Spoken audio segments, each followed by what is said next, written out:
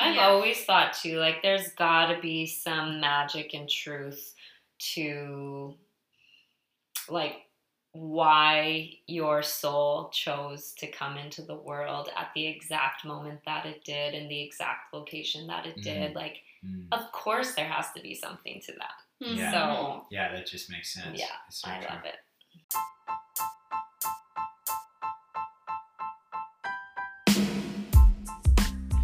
Hi guys, welcome to another episode. It's been a long time, a little bit too long I think, but I am excited to dive into this episode. If you don't know already, my name is Giselle. I am a clinical counselor and psychological astrologer, and I started this podcast to have real grounded conversations about anything and everything and all the things in between. In this episode, I brought Danica back on.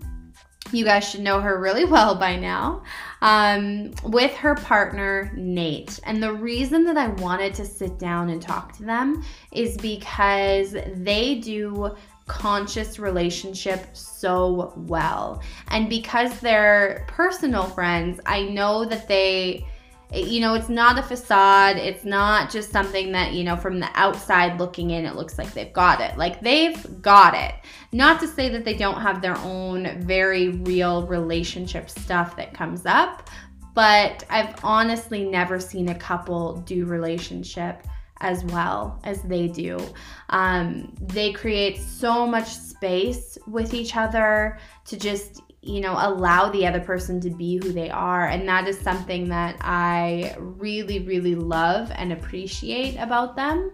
I also just generally love hanging out with them as a couple. They're one of those couples where they complement each other so well, and there's just, they're really different, and so they bring two totally different energies to the table. And I knew that this was going to be a really expansive and beautiful conversation between the three of us. So this episode is really great if you're in a relationship, or if you want to be in a relationship, if partnership is generally something that is important to you and you want to get some insight into what conscious, loving communication can look like. This is a really good episode. I hope you enjoy it. We're just going to dive in, grab some tea, some wine, whatever you need, because it's a long one.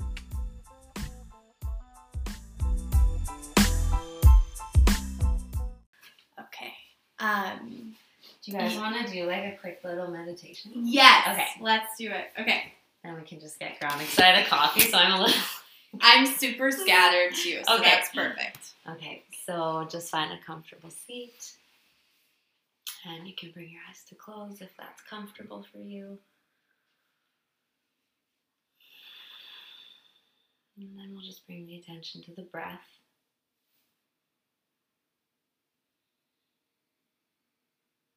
Allowing it to move naturally,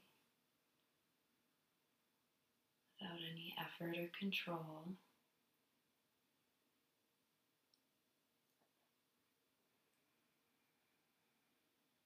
And just noticing any sensations in the body that the breath creates. So you might notice some tingling at the tip of the nose.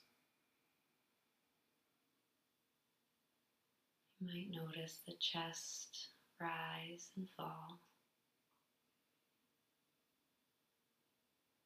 Belly expand and soften.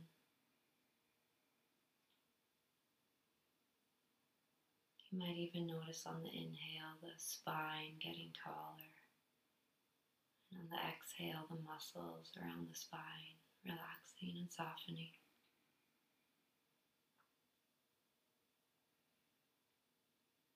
And then just drawing the attention to where the body meets the ground beneath you.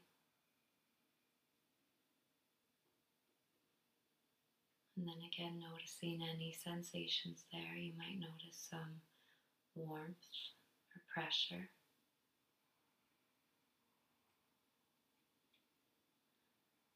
You might notice the way your clothes feel on your body, the way the air feels on your skin.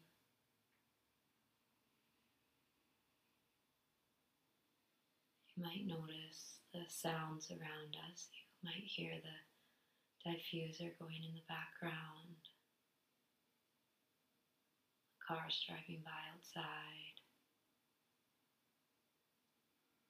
You might notice your neighbor's breath. Maybe your own breath, maybe your own heartbeat.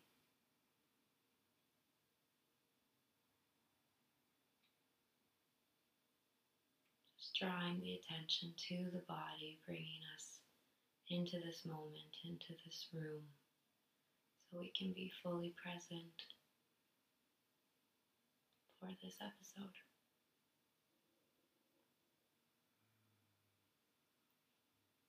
We'll take just a few moments here to set any intentions for what we would like to come out of this episode.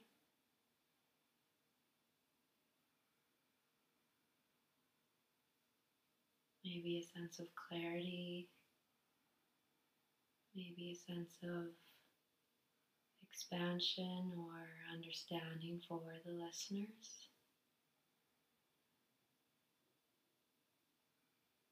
Whatever it is that comes to mind or heart for you.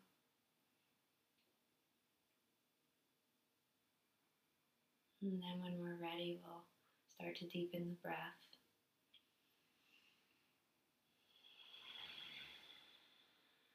Wiggling the fingers and toes. And then when we're ready, we'll crack open the eyes and start.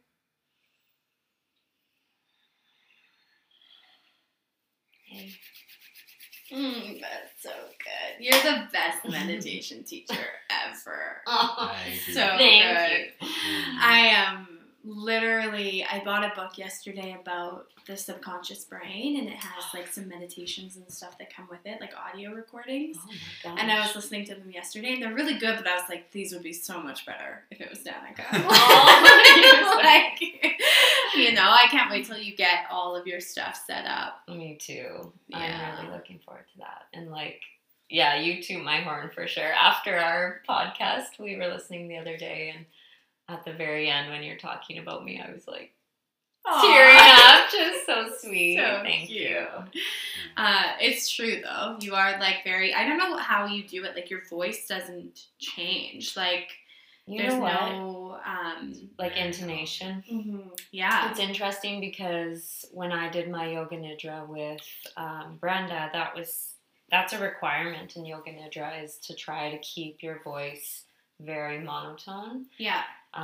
Because sometimes like is it called inflections of your Yeah. voice, like can almost like draw someone out of the meditation almost. Yeah. And kind of like Disrupt it. yeah, exactly. So part of the practice and part of the development as a teacher in yoga nidra was to keep your voice very monotone and not show expression or emotion within it, because then again it takes the practitioner out of the meditation. Right. By potentially attaching to, oh, the voice sounds happy or the voice sounds sad. Right. Right? Yeah. Mm-hmm. Yeah. Without it sounding robotic. Because you also get some Mhm. meditation teachers that sound like that too. Right. Too So it's- robotic, yes. Yeah. So Yeah. I think maybe that's where that comes from a little Maybe. bit. But Yeah, it's anyway, good. thank you. That was good. Okay, you just had an interview, right? Like this morning? Yeah. Yeah. Okay. Yeah. He's in So interview how's- mode already. How's your brain? Brain is ready. Brain's ready to go. Yeah. It was a CTV interview, so those news interviews are always really funny. They're like kind of like da da da da da da da. Although Jeff Rodstad, shout out to Jeff Rodstad because I love that dude so much. He's hilarious. But the news is always like any news show kind of has this like air of like Yeah. not reality a Yeah. little bit, and so you kind of end up, or at least I always kind of chameleon into like whatever Playing the a zone part. is of like although we had a lot of fun because we were talking about Lakeside Music Festival and our tour and stuff, and then we brought up my van Iona, Oh. which we named our new tour van after my grandma Iona. Oh, that's sweet. And love weird that. crazy thing is that Danica's family has a cabin at Iona Lake in Nova Scotia, Wow. and my grandma's name's Iona. Mm. And their boat is called Iona Boat. Oh, no way. Yeah. Yeah. And so we got our new tour guide, and we were like, we're gonna name it I Own a Van. Oh man. And I had her tune in because I was like, Grandma, like she had called me yesterday, and we're gonna take her for supper actually tonight at the cave. And so we were like chatting. I was like, tune into the news. And then he had like brought it up. He's like, I heard about this I Own a Van. I was like, yeah, we got to talk about it because my grandma's going to be watching. So I hope she was watching. Yeah. So it was live. It was live, yeah. Oh, that's so nerve-wracking. But I guess you're a performer, so. Yeah. You do get a little live, like, oh, these cameras are like broadcasting right now. It's kind of cool. I get a bit of excitement from it for sure. Yeah. I notice my heart like goes up a little bit, so. Yeah, you don't get nervous easily. I like anything that like gets my heart rate like up a little bit more. Like even this is like fun. Like it's so cool. Like I love that Danica has people in her life that are. I was just telling her yesterday that are like doing things and making podcasts and like just have like passions that they're very excited about. Because I just feel like, you know, whoever Danica's surrounding herself with, that's like totally going to rub off on me. And it's like I just love knowing she's in like such great hands. Like when we all went for dinner the other day, and I was just like, we were walking home, I was just like, what magical friends you have. Aw, like, so that's like, so sweet. It's really lucky, I think, for me to have such a great crew around you, and especially when I'm on tour or gone, it's like I know that she's in such good hands, and I've been witness to moments where it's like I've left or something, and we've been having a tough go, or a fight or something, and then she'll like hang with one of you, and then it's like, then the insights download, and I'm like, oh, never mind. Actually, I'm gonna pull the brakes on that, Nathan, and I was wrong. I was like, wow, like just hang out with them more. This awesome. Just like move in with Giselle, just move in with her. That's so funny. Yeah. It's true though, like, and especially because I think that that's rare among women. It's so much easier for, I see this all the time with some of my other female friends, like you go like, okay, I'm having a hard time with my partner, or we're having a fight, and they're like, oh, well, screw him, like, he shouldn't, and it creates this like big kind of tornado. Totally. Yeah. Whereas I think because with us, we kind of just hold space for you to like dump. Right? When any of us are having kind of any sort of problems. And so then you're able to get it out, and then we just kind of like move forward. We'll talk about it, but we don't create usually more drama around. Yeah. And we hold each other big. Yeah. Like I think that's such a big thing, is we don't allow one another to like spiral into, you know, victim mode. We call each other on our stuff. Yeah, for sure. You know, because we want to see each other get through it and grow and like... Well, and I think it's so important, too, to have friends, especially when you're in a relationship, to have friends that are supportive of that relationship. Yes. Right? Yeah. Friends that are like, I want you guys to, like, work this out because you guys are great together and whatever the thing is. So then that person becomes, or that friend becomes an ally to the relationship instead of being... Totally. Yeah. That's huge. That's huge, yeah. I think there's so many zones where you get that. The toxic vibe comes from the external parties of like the two members might be okay together, but then their friend groups like dislike each other, and then that's such a tough juxtaposition to try and balance, because it's like if your friends are like, oh, you're like hanging with her or whatever, you know, vice versa, or the friends are like, oh, that guy's a scumbag. It's like it's really tough to like ever want to like come in and be like, oh no, like I'm seeing like a different side of him or whatever, you know.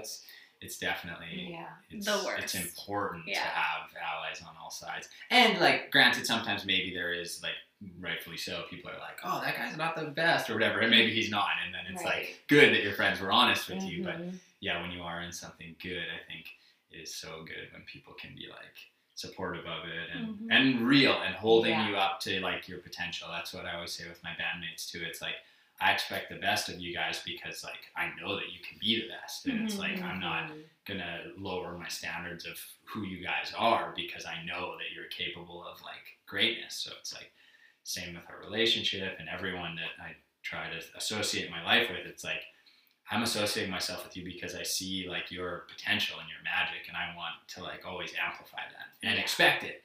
Like, and you know, we can celebrate and have fun and all the stuff, but at the end of the day, it's like that integrity of who you are. I always want that. And in the same, the reason I think I want that so bad is that I hope others expect that from me too. Yeah. Because I do fall victim to, if someone's not like expecting the best of me, I maybe won't be the best of me. Yeah. I think forget where I was listening to or reading about this recently, but the idea around how important the role of a vision holder in your life is. Yeah. So it's like someone who, like you said, like holds this like vision of you that's your absolute best highest self, and it's like, I see that for you and I hold that for you, and I'm gonna hold this vision for you in the getting there, instead of just, you know, not wanting people to grow or reach their potential. I just think that role is so important to have within friendships or relationships or anything, is having someone hold a big vision for you, and then doing the same for other people. Because there's nothing that's been more supportive in my life than like Nathan, you, Darlene are probably my three, Alexia, that like hold me so big and like see such great things for me, even when I don't think they're possible, or I don't have the confidence or like self-worth to like see myself there yet. Like you guys all hold me so big that it almost like holds that space for me to reach that, you know? Definitely. Because, you know, if you have people around you that believe in you and are really pushing you and not letting you, like, self-sabotage or give up or do any of that stuff, you also have a cushion, too, right? Because then if you fail, you're like, I have these people that see what I can do and see my potential and are willing to, you know, be here with me through the highs and the lows. Yes. So I do think that's really important. Yeah. You know? Yeah, it's huge, and I think that like people will be what we expect them to be. Oh often, yeah, you know, and it's like expect the best in people, and like you'll rarely get let down. You know, I just think that like so often people are like quick to be like, oh, like this is a pipe dream or you know whatever, and it's like well like if everyone says that around, it's like obviously you have to take ownership and own whatever your big dream or thing is, and even if no one's sort of championing it, you know, that is the struggle of trying to like make others believe your crazy big dream is possible. But at the end of the day, it's like the moment a few people come on, then it's like now it's real. Now it's like out of your mind and into other people's minds of like they see it too, and when someone else sees it, then I think even when your vision falters or if you self-sabotage, you're like, oh, can I do this? They're like, you can. We were both there. Like we saw it together. And so it's I think it's definitely like so important. I think that's one of the things too. I mean, that's one of the reasons why I wanted to have you guys on as well, is because I feel like as a couple, you guys are so strong because individually you let each other be who you are. You know? Yeah, I think that's probably one of the biggest things we can attest our, like, quote-unquote success in our relationship, too, is exactly that. Like, never trying to stifle one another, never control each other too much where it's like, no, you can't go do that, or things like that. It's just like, go do you, and I just want to hold and support exactly who you are, and I want to see you do great things, and that's it. Like it seems, it's really hard. Like it sounds really simple, but it can be really hard to just really just allow someone to be exactly who they are. Yeah, it is like a cliche thing that is like way tougher to do in actuality, especially when doing what it is like, you know, I'll be away or I'll be gone, or, you know, you'll be doing a teacher training for a month somewhere and things like that. It's like, when push comes to shove, the moment can be difficult, but I think the payoff is always so much better, because it's like I would so much rather be with someone that's fully in their vision and what they want to achieve and is going for it, and I can be like a supporting role and help whatever way I can, and same for myself, being able to like go for my dreams. And we always laid that down like really early in our relationship. That was always kind of just a part of it, and we've said it before, but I think a lot of it was that both of us were in a pretty good spot before we met, and neither of us were really looking for anything, which is so crazy to me considering you were so young. Yeah. Like, how many people are in a good spot? Like, I'm cool if you stay. I'm cool if you go. Like, I got my life together. Like, 19 and 22. Yeah. You know That's what, a though? huge thing. I also feel like it wasn't so graceful. You know, like it sounds like it was just like easy, and it was just like, oh yeah, move to Nelson for 5 months, I'll be fine. It was like, you know, I was definitely had a hard time with, like, early on. Nathan moved to Nelson for snowboard season, and I never was like, don't go by any means, but while he was gone, it wasn't easy, and we definitely learned a lot through that process. For sure. And it wasn't always graceful, and I'd say it's the most graceful now than it's ever been. For sure. Because you figured it out. Yeah. But we definitely, it wasn't so pretty. No. It wasn't like, I support you, just go have fun. It was like, you know, me calling every night, where are you? Who are you with? Yeah. Well, I mean, and you're building trust in those beginning years, right? Yeah. Big time. And so now that you guys have that level of trust, it's like you can give each other more space. Yeah.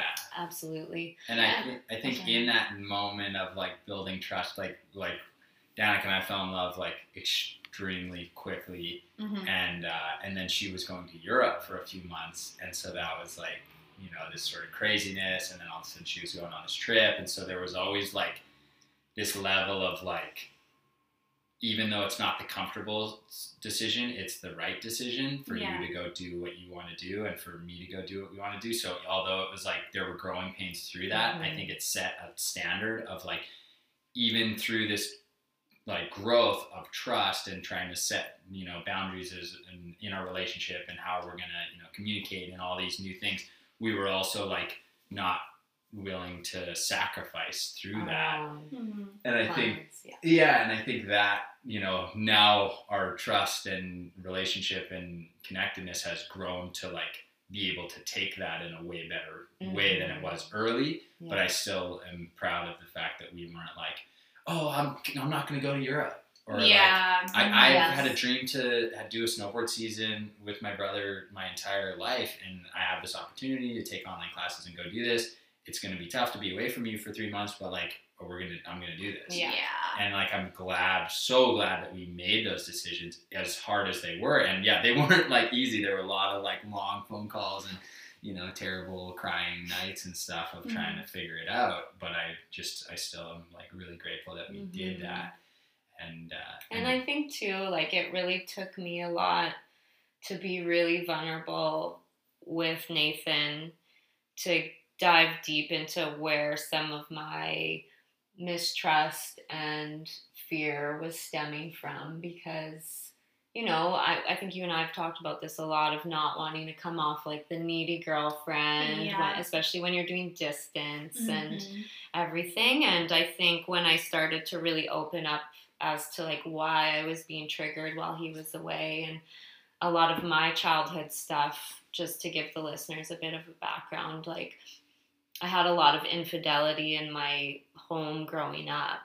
So trust already was a really difficult thing for me with male figures in my life.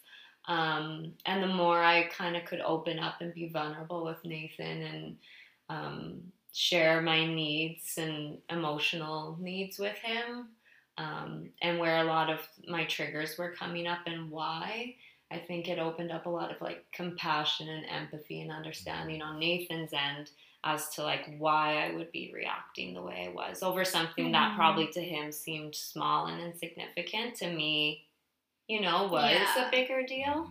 So some of those conversations really helped us through a lot of those times too, the more we learned to open up to one another. Well, and that ownership, right? Of like, I understand that this might, you know, feel like I'm just like overreacting, but this is why, and this is, you know, this is my history, and this is part of what you're signing up for, and you know, like, I'll do my best to not, you know, project everything onto you, but it's still a part of you know, what I'm working through. So I think that that's really powerful. That was super. I think just like learning what Danica's, I mean, obviously she had a really, you know, different upbringing than me. She went through 2 divorces as a child and had like a lot of trauma through that. And for me, it took a while to sort of like understand that, and really like that's forever been, you know, ever since whenever I did really truthfully understand it, that's always been for me like a very like triggering thing, that I want to create the safest, most trusting place ever for Danica, where she doesn't have to ever deal with that. And so it's like, I always say, it's like, I never want there to be, you know, a worry in the world. I want you to just know that I'm out playing music, I'm out doing these things, which is a difficult situation to put someone in that's gone through this in their life before. But it's like, that's for me one of those things where I take it as a challenge of like, what can I do to make sure that Danica always knows that it's like just her and only ever going to be her, so that, you know, that doesn't have to be like a thing that you are still worrying about. And as our relationship has grown, I think we've gotten really, really good at that. And there's always going to be learning and challenges along the way. But I think overall, it's been pretty amazing to see the growth that Danica's gone through in the, you know, respecting what I'm doing and respecting my integrity of knowing that I would never do anything like that to like hurt you, especially knowing the hurt that you've already gone through as a child. I just, that to me is like one of the like things that just is just number one. It's like, make her feel safe and trusted. And like, I just, whenever things do come up about that, it like makes me be like, man, like I'm screwing this up. I'm not doing this right, because that's like my number one, is to like not have to have her she's had to deal with that enough through her life. I don't want that to be a part of our relationship where she's like, oh, is he messing around? It's like, that's like the last word, like never want that to be in even the subconscious, you know? So it's like, I just always want to work to make sure that trust is like super, super intense, I guess. Well, and I think too, like, okay, so if more like feminine partners understood that sharing those like vulnerabilities with your partner gives them this ability to show up for you in this way, and if more masculine partners understood, like, if you create safety and trust in the relationship, a lot of those behaviors that you don't like, the nagging, the bitching, the complaining, the whatever, they go away. Totally. You know, like if we took more mutual responsibility for taking care of each other in relationship, this is what happens, right? You have a relationship that's really strong and dynamic, like what you guys have. Yeah. It's so true. Yeah. And Nathan does such a good job in, like he said, creating a safe environment for me. And I am like eternally grateful, and know that I'm sure with any other man this wouldn't have lasted this long.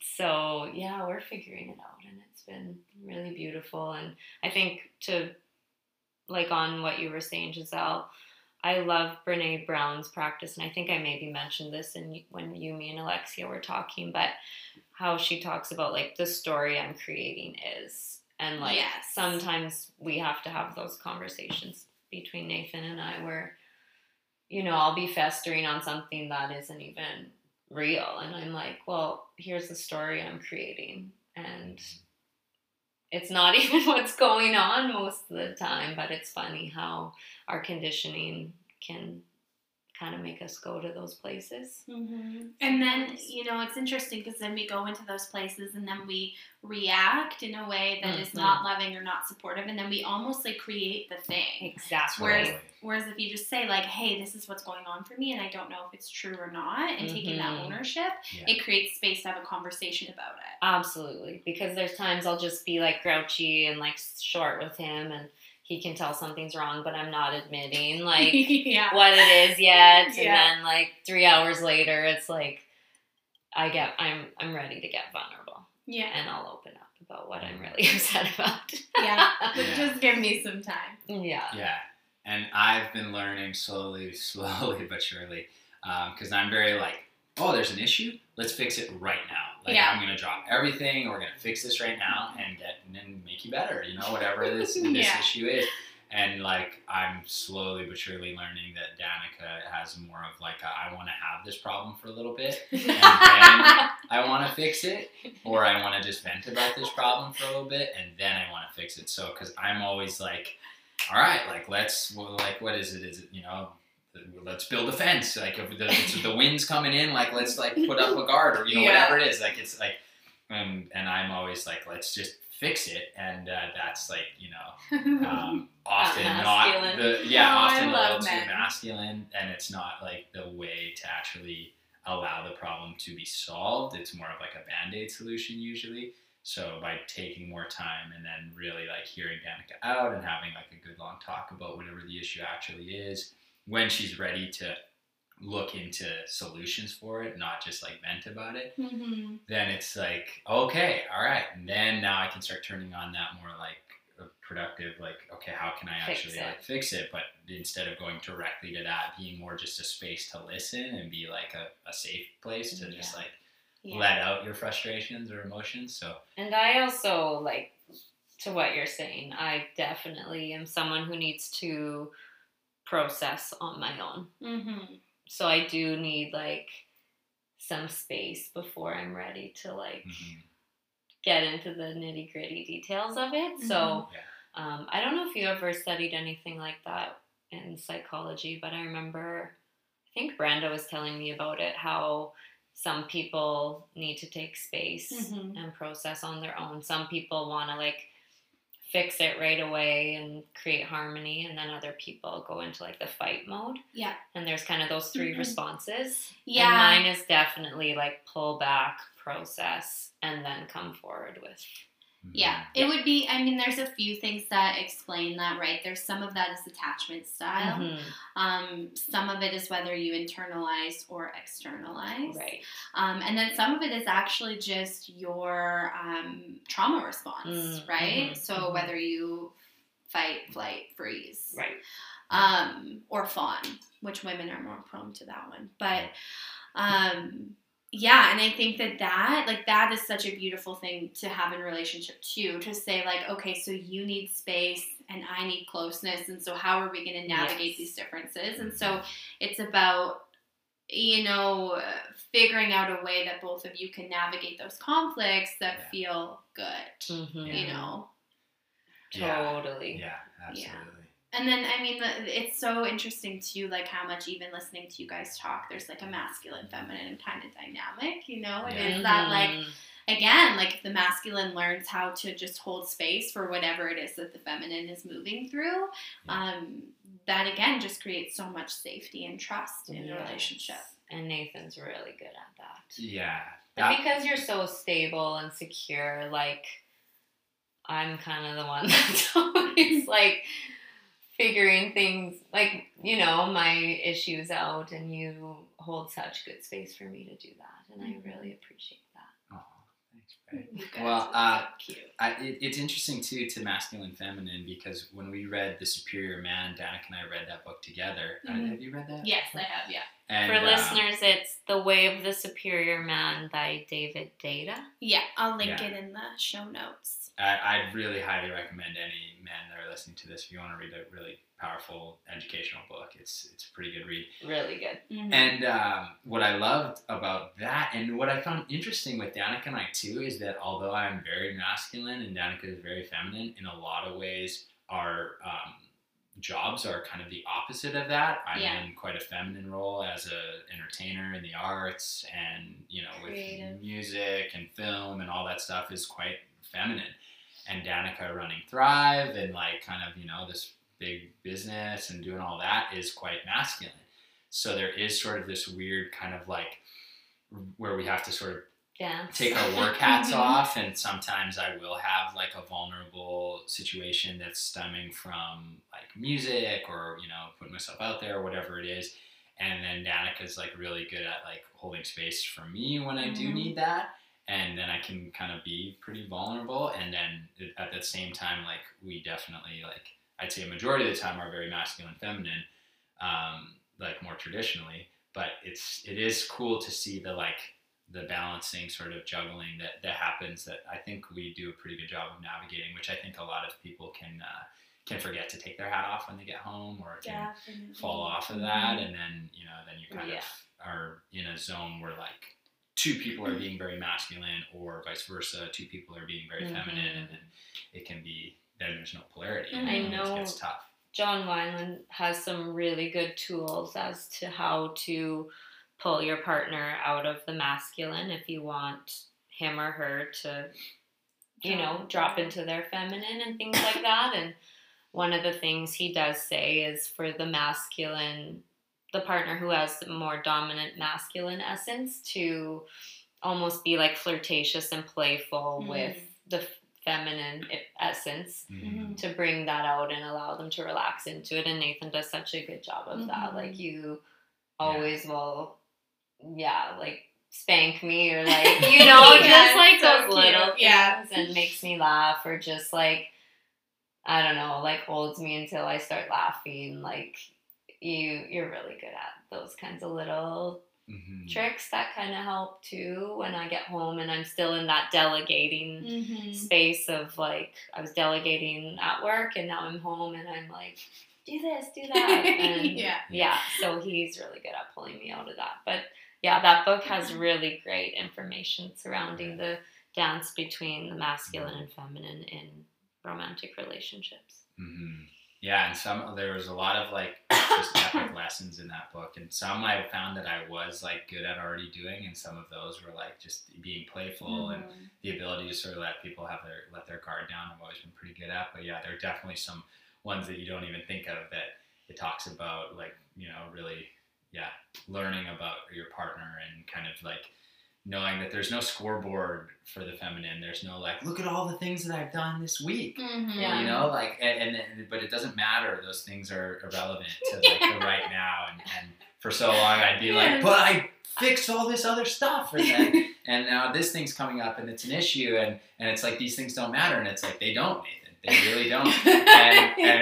So it's like some of those lessons that to me have like allowed me to look at things more as like a play-by-play, like, okay, I'm in this situation now, and like these past like great things I've done aren't that great, and I got to deal with this situation. Aren't being recognized in his moment, and that's okay, and that's like, and it's so much better to know that and not try to be like arguing for recognition for a past deed when you should just be like in the moment and figure out what is wrong now and try to hold space for that, because I think that was like an old school thing I used to do more so, would be to try to like somehow like argue my way out of it or prove that I am doing things, whatever it is, and it's like that's like never effective. No, the feminine is not what they want to hear. So learning more about like what Danica wants and needs is been definitely revolutionary for our relationship. I really hope that some like couples listen to this, and it's not just all our girlfriends listening to it, because there's like, I wish that we had more like men's groups and things like that in the city, because I think that men are really aching for like this kind of connection and talking about these things with other men. Like, okay, so I'm struggling in my relationship and I don't know what I'm doing wrong, so can we like talk about these things? But in Saskatchewan, we seem to be a little bit behind in like the men's group kind of thing. I find that women are gathering, but men aren't necessarily gathering in the same kind of way here. It's so true. And I actually met this dude when I was down in, I was doing this vocal masterclass in Bali, and this couple was they're from Vancouver, they were doing this yoga retreat down there, and he runs like a men's gathering, and they connect and like talk and share, and it's, kind of very John Weiland vibes, and it's like really good, I think, to have sort of those moments of, raw connection. I have a lot of friends that are in AA, and I think that they get a lot of that sort of connection and ability to really be vulnerable with a group of men. There's a lot of women in AA too, but I think that there is something to be said about that, like, kind of sacred gathering that I think like you guys, especially in your friends group, do so well, where you come together and you talk, and you're not just, gossiping about stuff. It's like you're really like getting deep into yourselves and learning and growing, and it's like, I think that men don't do that enough right now, and like it's great. Like some of my closest guy friends, we have things like that. Like a friend Tyler Maltman, my buddy, he's living in New Zealand right now, but our friendship was like mainly created as like a thing where we would like hold each other accountable, and we would literally have like goal setting hangouts where we'd like go through visions of like, okay, like here are our pillars that we like want to, you know, like our just like mental health, our emotional health, our physical health, our spiritual health. What are things that we want to do in order to like do that? And like I was doing that when I was like 19. And before we had met, and that was sort of the first taste of like getting kind of holding myself more accountable, I guess. And like most of my friends, like I have some of the like most hilarious, awesome friends ever that I grew up with in PA, but like there was not ever really like, there was always support. Like if something was going down, there was support always, but it was never as much of like, let's sort of try to go at this thing proactively, or like think about the future, or like let's get deep on like how is your emotional well-being and stuff. Like those questions don't come up with dudes as much. And even with my band, it's like this tour, we're going on a 2-month tour, and I'm really trying to make sure that we have kind of like that in place, where there is like a sharing circle, and we are going to have some like prompt responses where it's like, I felt really great this week because, and then everyone can kind of go around the circle. And I've talked with a lot of friends that have done big like tours and stuff, and it's like those pieces are very important, because if people feel like they're not being heard, or if they feel like they can't share real things, not just like, you know, go and have some beers and have some laughs, it's like really like diving deep. I think that is missing, I think, for a lot of men. And it's a bit of a strange time in that, you know, it's so amazing that the feminine power is really taking stride, and things are becoming a lot more balanced, I feel like. And yet there's also almost like a feeling of like, ooh, like a men's group, like, I don't know, is that kind of sounds like I shouldn't have that. Almost, you know, like a little bit of that, where like, you know, I almost feel like maybe like someone would be like, whoa, you're trying to start a men's group? What is this, you know? And it's like, so for me, I know like Mike Gaff is someone I've talked with a lot about, that he wanted to kind of start like a conscious men's gathering to really discuss and hold space and really hold people at like a high level. I think that's the beauty of it, is that like the more that men and women gather on their own and really set these standards of like, here's where we want to go. We want to go high and we want to go far, and are held accountable. It's like that's so powerful. So it'll be cool to see. I think it's all going to come in due time, and hopefully for anyone listening, they have someone that they can reach out to. And I think if you do have a friend or someone that is like able for you to go there with, those are the friends, like, you know, let them know that how powerful that is to you, and try to make that a more frequent occasion, like, because those are and even just to say, like, I think just by you, well, talking about that now, but in the way that you move through life and how vulnerable and emotional you allow yourself to be at times is so expansive for other men. And it's almost a permission slip. Like, so for you to, like, I just want to applaud you and tell you to keep going with that. And for like anyone listening, that any men listening specifically, or those who identify as men, like, yeah, just if that calls to you, like, keep going. And the more that you show up in your life in that way, the more you're giving all the men around you and your sons and generations to come permission to also be emotional and vulnerable and gather with other men and hold each other big. I see there's so many beautiful men stepping up in that regard right now, and it's so beautiful to see.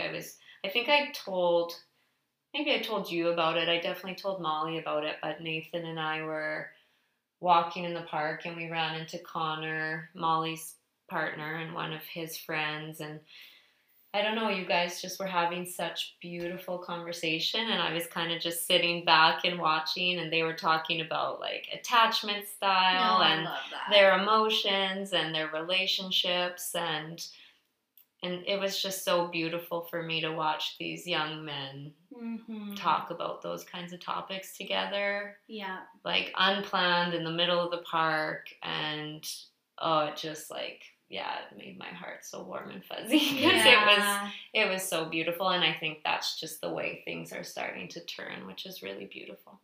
Yeah. Well, and I think like that's, you know, I wish more men realize what a masculine thing that actually is, to deal with your own emotions and to figure out the kind of partner that you want to be, and also, you know, being secure enough in who you are as a person or as a man to be open and vulnerable with your male friends, you know?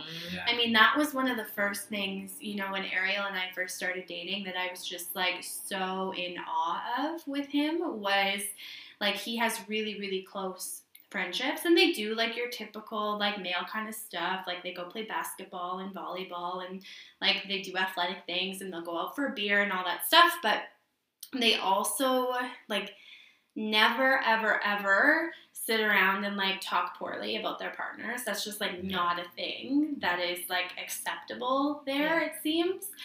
And I remember, like, Ariel and I had only been dating for a couple months, and one of his friends was going through, you know, a tough time with his partner. And I remember Ariel just telling me about it and telling me some of the advice that he had given him, and how he really held space for his friend to actually show up and be a better partner. It wasn't a like, screw her, she's asking too much, or, you know, whatever the thing was. It was like, you can do better than this, and you need to, you know, kind of step up and be more, you know, more of a partner to her. And that was so attractive to me, because growing up, I only ever heard men, you know, not necessarily put women down, but kind of just go into women are weird and I don't understand them, and so she's you being know, crazy, this and that. Yeah, and that, I mean, that created so much trust and safety with me, with him, but then also with his friends, because I knew that they would do the same for him. You know, if we were having a hard time, they wouldn't just be like, oh, forget her. You know, they'd really support him to grow, and I think that that's so powerful, and it's one of the things that I think a lot of, you know, men are missing here in Saskatchewan. And I see that especially with my male clients too. They're really aching for that connection to their masculinity in that way. Yeah, and to have a space where you can really kind of like be free and open and honest, and kind of be met with like, you know, judgment, but also like acceptance in a positive kind of way. It's just like, it's just going to make it all better, like by having these men that are more vulnerable and more connected and everything. That's going to allow them to be way more available and emotionally available for their partners. And so it's like, in this world, as things change and continue to evolve, I just think that that's one of the big issues. And, you know, there's all this like amazing forward progress towards like feminism and having that. And I think within that, there needs to be like a similar sort of just like, all right, guys, like let's pull up our socks here and like start discussing these things that are like not so comfortable, and like start being there and being accountable, so that it's not just fun and games with the friends like hanging out, but there are some of those deep dives where you kind of like hang out, and a balance too, so that, you know, you don't feel like you can't just go and have fun with your friends too, but it's just like, having groups that you can really like get down with. And I've been really lucky, I think, in my life to have males in my life that are like inspirational and that I look up to, and that I'm like, I want to model my life after these types of guys. And with that, I think that's given me a ton of growth. And like, you know, I've also had men in my life that I've met that I like don't want to be like. And I think, you know, it's like you see that kind of like bit of a polarization sometimes. You're like, okay, like the more that you can kind of surround yourself with people that you enjoy and that you sort of like their vibe, it's like that is eventually going to start showing in you as well. So that was actually one of the things that attracted me so much to you, Nathan, was I remember when we first started hanging out, and like his friends would come over to the condo, and whenever they were leaving, they would say I love you to each other. Yeah. And I remember I was like, whoa. Yeah. Like, these are like 19-year-old dudes. Yeah. Like, and like from the heart saying like I love you before they leave or when they get off the phone. Like, it's very rare that Nathan won't say I love you to his friends. Mm-hmm. And I don't know, that was just such a small, simple thing that made me be like, oh yeah, I really like this guy. Yeah, I love that too. Ariel also is the only guy I've ever dated that has that kind of connection, like with his friends. Like, same thing, will say I love you. Like, really, they're open and vulnerable and like there for each other, and that is so powerful. Yeah. Yeah. I love that. Thanks, babe. You guys are so cute. Oh, I was extremely attracted to you in every single way when we first met, and it's been quite a wild ride. It's crazy that it's coming on 8 years, which is kind of wild. What is your anniversary date? We don't really have one. We always say the month of November. So Yeah. It's just the whole month. Yeah, it's kind of like anniversary We month. just didn't, I don't know, we've never really been a couple that has, dates and things. yeah, like been like, oh, 1 month together. Like, Mhm. we just kind of, we don't really buy each other gifts very often. We'd rather just like go on a trip together. So once a year we'll try to like do something special, like for our anniversary, kind of. Yeah. Yeah. Go on some sort of like trip or some sort of experience together. Mm-hmm. Yeah, but we don't really have a Just the specific whole date. month. I love it. Yeah. Celebrate every single Yeah. Yeah. I think it was sometime in that month when I was talking to one of my friends on the phone, and Danica was at my house, and I said I was like hanging with my pal or something, and she like looked at me, and then I was like, all right, I'm gonna call her my girlfriend from now on, and that was somewhere in November. I forget when. Yes. But then it was just sort of like next time I was like, it's my girlfriend, and I never really asked her. I just started calling her. Yeah. And that was that, and God. yeah, my first girlfriend, which is kind of wild. Well, you guys were so young. So it's been, and I never really like weirdly wanted a girlfriend for a very long time. I always had this like weird plan that like I was gonna do what my grandpa did, which he met my grandma in Sweden and brought her home when he was in the army. So I always had like a rough plan, like one day I'll go to Sweden and like find a wife, was like the rough plan, and then met Danica, and it was just sort of like, holy smokes, I'm not going to Sweden. Oh I love that. So yeah, it's been so good. Like for me, it's been, I mean, I was like, you know, like I say, when I was 19, like I was in a good spot, but like I wasn't by any means in like a great spot either. Like I was like good compared to, you know, relatively speaking, I guess, in that time. And like I was snowboarding, I was partying like a ton and going out, and I moved from Prince Albert to Saskatoon, and so I was just kind of like hanging with a lot of my brother's friends, and we were just getting down every weekend, partying, and so like, but I wasn't like, there were just so many pieces that like looking back at like 19-year-old Nate versus like 27-year-old Nate now, it's like, man, there's so many things that I like didn't even think of or didn't even really become part of my thing. And I think like as Danica and I connected, like she was always so like, I don't know, like she would hold space in such a big way that really made me feel like I could do anything. And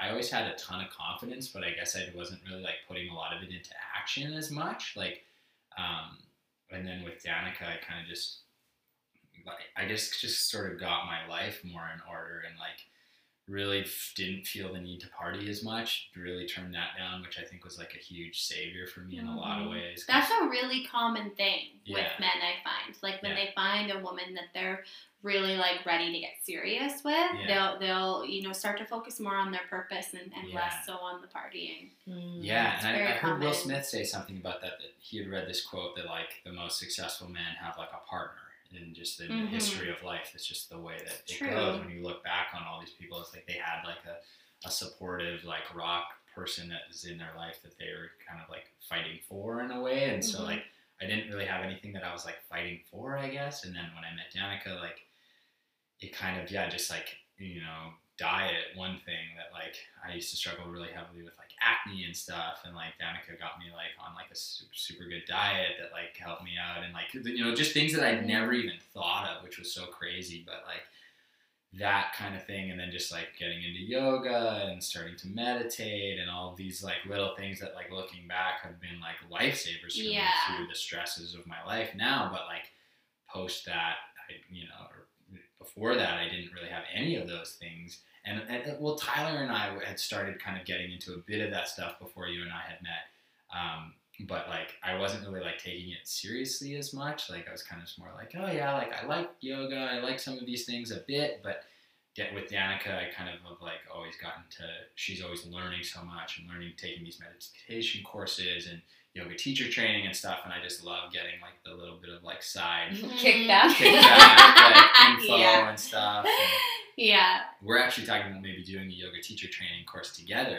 I love that. Which would be really cool because I've just we've been practicing a lot lately, and I've just been feeling way better and in a good space, and I love that. And I think also, so for the women listening who want their partners to start doing some of those things like meditation, yoga, eating healthier, I know for you guys, like this is really affirming listening to that, because this has also been my experience in my relationship. If you just do the work yourself without saying you have to do this, you have to come to yoga with me, you have to like making it a requirement of your partner, if you just do it because you love it and you're focused on it, I mean, your partner's going to see how well you're doing and what it's doing for you, and they're going to be like, okay, let me like have a little taste of that, please. But the second you don't drag your man to a yoga class, don't like, don't put books on his nightstand and be like, read this by Friday and we're going to talk about it, just do the work yourself, and your partner will notice, and they might not do the exact same work that you're doing, but they'll figure out their own version of it. Yes, absolutely. And they'll get some sort of the offshoots of what your benefits are going to sort of like run over onto him as well. And so it's like I get so much benefits from Danica's practices, and then lately now more than ever I feel like they've become a lot of my practices too. And I think just out of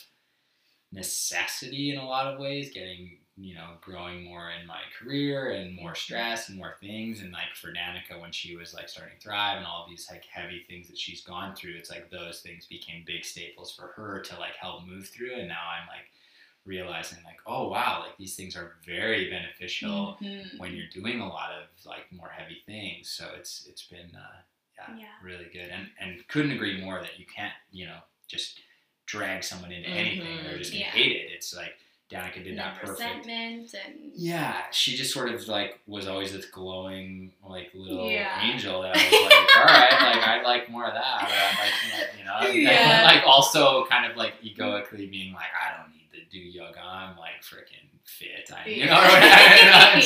so it's like things that like you kind of like slowly but surely, as you get a bit more mature, you're like, oh yeah, actually that might be really good for me. Yes. And I mean, Gouda Jagat talks all the time about this, about how if you were a woman, so this is not even like the feminine, this is just like the woman psyche, your partner, whether you're in a heterosexual or homosexual relationship, your partner is coming to you for your energy, for your aura.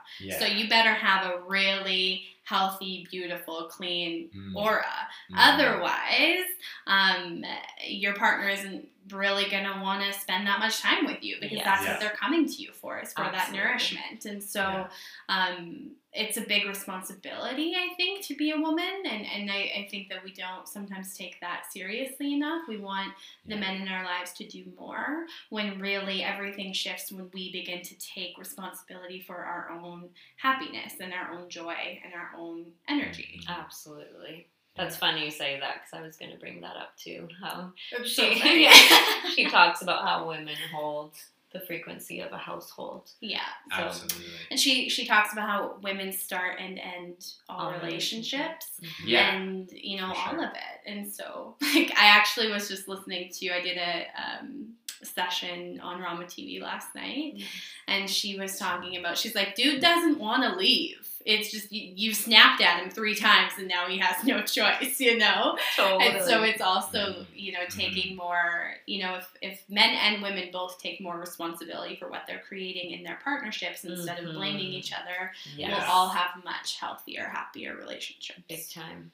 Yeah, that's a bazillion % true. Mm-hmm. And that is actually, like, Danica's energy is, I think, like, one of, like, the most attractive things to me. Like, I, like, luckily am, like, extremely physically attracted to you too and all of the things, but, like, when I first met Danica, there was just this, like, and I think a lot of people have the same experience with her, is that there's just sort of, like, this energy of, like, holy shit, who's that? You know, like, it's kind of like, and it's just, like, you know, for me, that is, I think, what definitely keeps me coming back and created, you know, for me, someone that I was like, I'm going to spend the rest of my life with you, because I don't want to, you know, try and find this light again. Like, it's very bright, and I think a lot of that is because of the work Danica does on herself. She's always, like, you know, learning and growing and moving forward, and always, like, learning the next thing and figuring out the next thing, and that pays huge dividends to her aura and her energy, and just, you know, her. I appreciate that. Yeah, I love you guys so much. I'm in awe because, like, when I met Nathan, I mean, again, to you, like, anyone who meets Nathan feels uplifted around him, feels like they're the most important person in the whole world. Like, they can do anything. And I think when I met Nathan, he had such positivity and such energy and optimism, and I was like, is this just like an act? Like, I was like, this can't be real. Like, but then the more time we spent together, the more I was like, this is 100% genuine and authentic to him. And I had never ever met anyone who was like that. Yeah.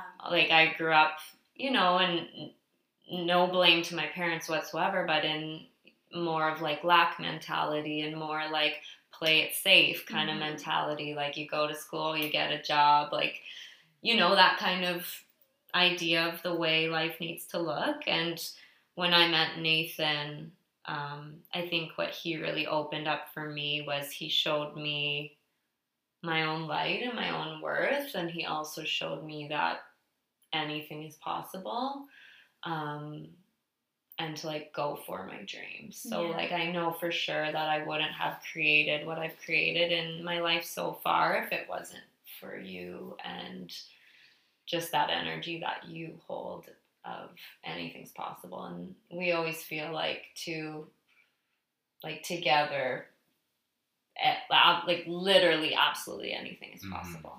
Yeah.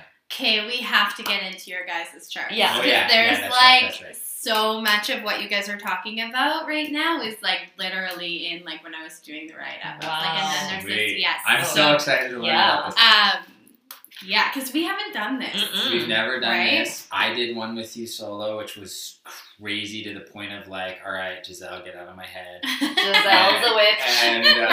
And then Danica's done a few, obviously, with you, like, a bunch of stuff. Yeah. But every day. Yeah. But I'm really excited for the couples thing here, because this is pretty exciting. And for all you listeners, if you haven't done a session with Giselle, you're crazy. You have to. It's actually amazing, and, like, the stars don't lie. There's some pretty wild stuff. I was always pretty skeptical of things growing up, I think, a bit more. And lately, like, I've been leaning so heavily into all of these things just because I'm like, man, like, this is to the point of, like, pinpoint accuracy. Yeah. And it's like, this doesn't just happen out of, like, happenstance. Like, it's pretty remarkable. I've always thought, too, like, there's got to be some magic and truth to, like, why your soul chose to come into the world at the exact moment that it did, in the exact location that it did. Like, of course there has to be something to that. Yeah. So yeah, that just makes sense. Yeah, so I true. love it. Okay, do you guys have any, like, specific questions? I think just lay it on us. Whatever you All right. Okay, so... Oh, fuck, I'm so excited about this. Okay, So first we're going to go into your astrology, and then we'll do your human design. Beautiful. Awesome. Okay. So everything in your synastry chart, do you guys know what that is? I'll show you. Yeah, show us. So this is your Yes. chart. So on the inside, this is, all of Danica's placements. And on the outside, this is all of Nate's placements. And so the connections. We have a lot there. Yeah. So the connections between planets and like these lines here tell me the relationships between the different planets for you guys. Beautiful. And all of these different things tell me different aspects of your relationship, things that are easier, things that are harder, and just some of the like magic that you guys create together. I love that. And so we don't have time to go into all of it, but I picked out like 4 of like the biggest things, Awesome. and we can Perfect. talk about it. Cool. Okay? Sweet. Perfect. So the first thing, Nate's sun is in Danica's 8th house. So you guys can see that here. Yes. And so that creates this like intense pull for you towards her. It's like when you met her, you were like, holy fuck, like this is my woman. Yeah. Yes. And Literally. so it creates like a really deep bond. And the sun person, which is Nate, is captivated by the 8th house person because you awaken something in him that he hasn't felt before. Absolutely. Wow. That's Yes. weird. That Right? sounds really bang on. Wow, For him wow, yeah. pursuing me and stuff. Yeah. Yeah, and it was very much me that pursued Danica Yeah. for all the listeners. And so it creates like a deep emotional dependence and bond between the two of you. Yes. What I find with this though is sometimes the 8th house person will test the sun person a little bit because the 8th house is really deep and there's a lot of like, that's where a lot of our fears and our traumas and all these different things are held. And so the sun person can kind of illuminate those things. And then if the sun person, this is where like some of that healing can come in. So this placement can be really dangerous. It can create bonds between two people who are toxic for each other. Right. But if both people are conscious enough to stay and to work through some of those traumas together or to just be, even when it's uncomfortable, it creates healing instead of pain. Yeah. I love that. I see that so strongly with like, for instance, Nathan's profession, taking him on the road all the time. His band is always on tour, and for a while, and even still, like I still am working through some of what that brings up for me. And it's interesting because I notice I'm like, okay, am I up for the challenge? Am I up for the growth? And like we talked about in our podcast together, like the Jivamukti mentality of like liberation in this lifetime. It's like, if I want to feel liberated in this life, I need to like dive into all these challenges and find the relief. And so it's like, yeah, this is such a great growth opportunity for me to like dive into what that feels like with Nathan being on the road and the emotions that come up for me around that. Yeah. So that's really interesting. Yeah, and then the interesting piece, because one of the things that I love about you guys too is that you guys have this like deep emotional connection, but then you're also friends, right? Like you like to hang out together. That's not very often do you see couples that have both, right? They're either really like good at the companionship part, or they're good at the like passion intimacy part. Right. Finding couples that are good at both is difficult. That is true. That's very true. We're very able to sway between those quite easily, and I think that there is definitely like a thing that happens to a lot of couples is where they become just too good of friends, and then the passion stops. And we've always kept the passion at the forefront, and then but we're also like friends, and we'll just chill and watch a show and nerd out, and we can be like, you can be my funny, you can be my like hang and like nerd out on some stuff, or we can have like a crazy romantic night. So it's like it's kind of like, I think, and that's crazy with the sun to the 8 thing, because I like when I met Danica, it was just literally like tractor beam, never felt it, was like forever, and like weirdly to the point, like I was telling Anthony, my brother that I was living with at the time, like I think I'm gonna like be with Danica forever, and he's like, didn't you just meet this girl? Like what is happening? and like everyone was kind of a little like, all right, dude, like are you okay? Like, and I was kind of like throwing out all these crazy things, and then like literally she went to Europe, and I like flew to India to go see her, and my parents are like, what? What's happening? You've known this girl for a few months. And all these things, and I was just sort of like, man, I'm like diving in deep, and luckily it was a good dive, but like, looking back, it was kind of like, it was a dicey maneuver. Yeah. But I was never worried ever. I was always fully just like, this is right. Like I felt like I had guides like fully just like pulling my hands along the way. I was just like, take me where I'm going. Like, I don't know. I love that. And just like allowing yourself to do that without the fear that's attached to it, right?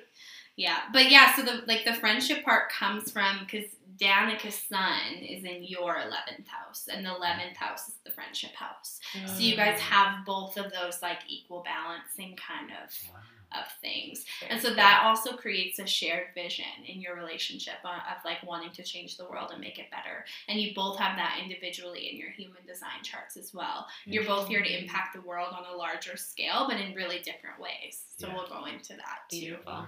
Yeah. So exciting. Yeah, so those are like, the sun is really interesting. I always like to look at the moon. Obviously, the moon is probably the most important point of connection in a synastry chart. And so, Danica, your moon is trining Nate's Pluto, and trine is 120 degree. If you can see that, that there.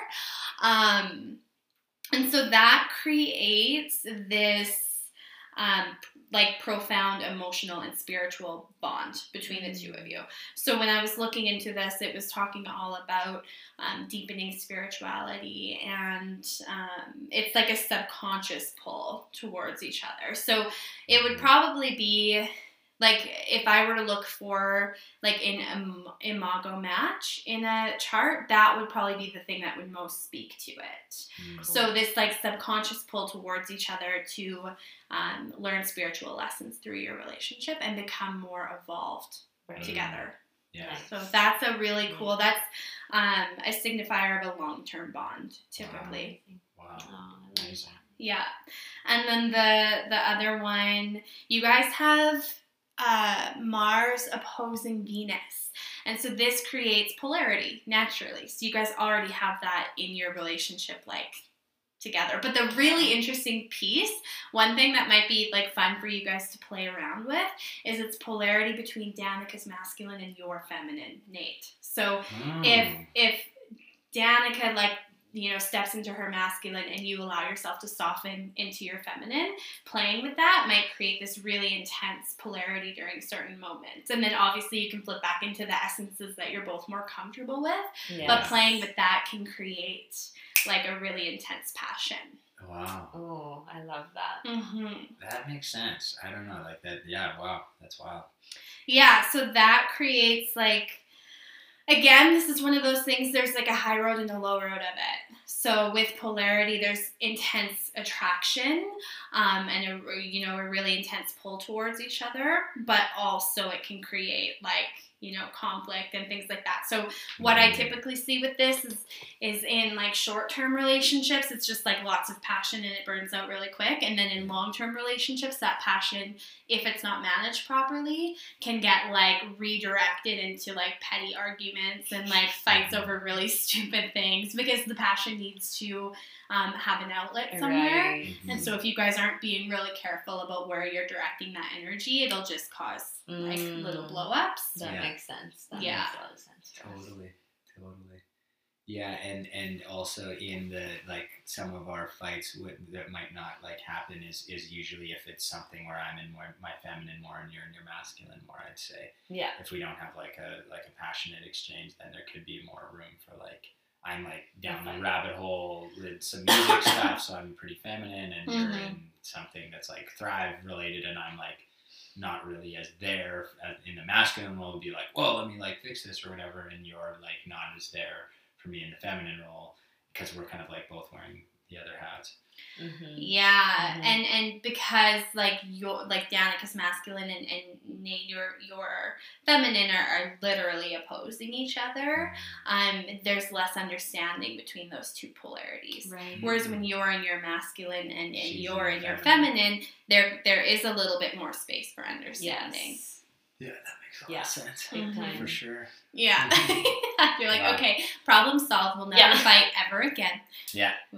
Yeah, so I mean, think so. We'll know So where basically, to when direct you're the in your energy. when you're in your masculine, I'm in my We just feminine. need We to should have make sex. love. yeah. Sweet. Literally. Sweet. Yeah. Just like, And I'll be the dominant find one. an Yeah, outlet yeah. for that. Yeah. We went to this Balinese like healing guy once, and he was telling us he like did these like I forget what it or what not a healer. What was Yeah, he's a Balinese healer. Yeah. Kind of like and it was reflexology like type. reflexology thing. And after he had like did me, he was just like, you need to have more sex. And I was just And like, he was like, cha-ching! I was like, sweet. Mars and Capricorn is just like, yeah, always. We do. Literally. So funny. It was pretty funny. So I bring that up often. Yeah. Now I'll bring this up often. And she's like, fuck, why do I keep bringing him to these things? One time you told Danica that I have to like, I'm the person that's supposed to like show her to the world or something. Bring me back to community. Yeah, because Yeah. she's very like, I'll just sit at home and like read about meditation all day. Yeah. And like, yeah, babe, but like, let's go out and like hang with some friends too. And so now I'll always like be like, well, you could do that, but I'm supposed to be your shepherd. Oh my gosh, I love that.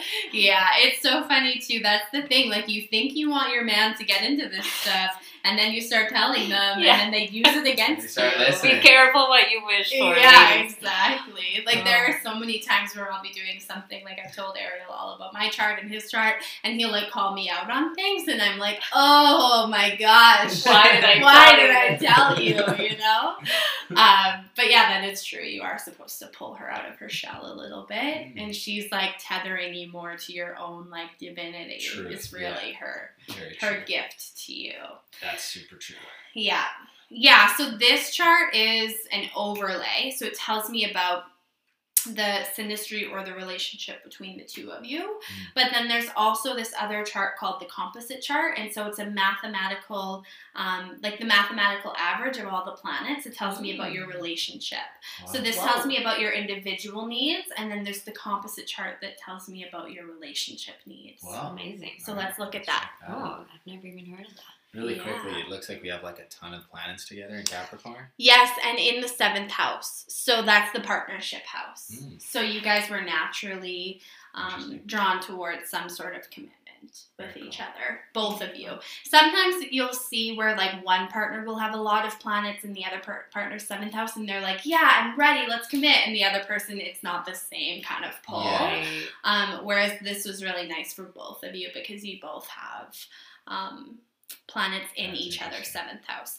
And with all of that, you know, Capricorn energy that you share, those are points of connection and similarity. Yeah. That Yeah. makes a lot. That's something that I was always thankful for, is that like after pursuing you pretty heavily, that like once it kind of like you let into like that we would be together, then you were like very like all the way too. Like it was kind of just very mutual. Like I never Yeah. really was like, come on, you know, like Yeah. let's move in or anything like that. Like we always were like equally like wanting to do the same thing, same time kind of thing. Yeah. And Yeah, that works really nice too. And that's probably because of that connection between all of those planets. And so each of these like says different things. So we can definitely do a full on session. I know we want to get Yes. to that. Yeah. But balance. because there's so much in here, even with like the other like Venus signs, and the North nodes are really good to know about each other and to understand too. But yeah. Cool. Yeah. That's For Okay. next time. Or yeah. Check out the Next time. Composite chart. There we go. Okay, so this, you guys can see this triangle here. Yeah. And then there's another one right here. Oh.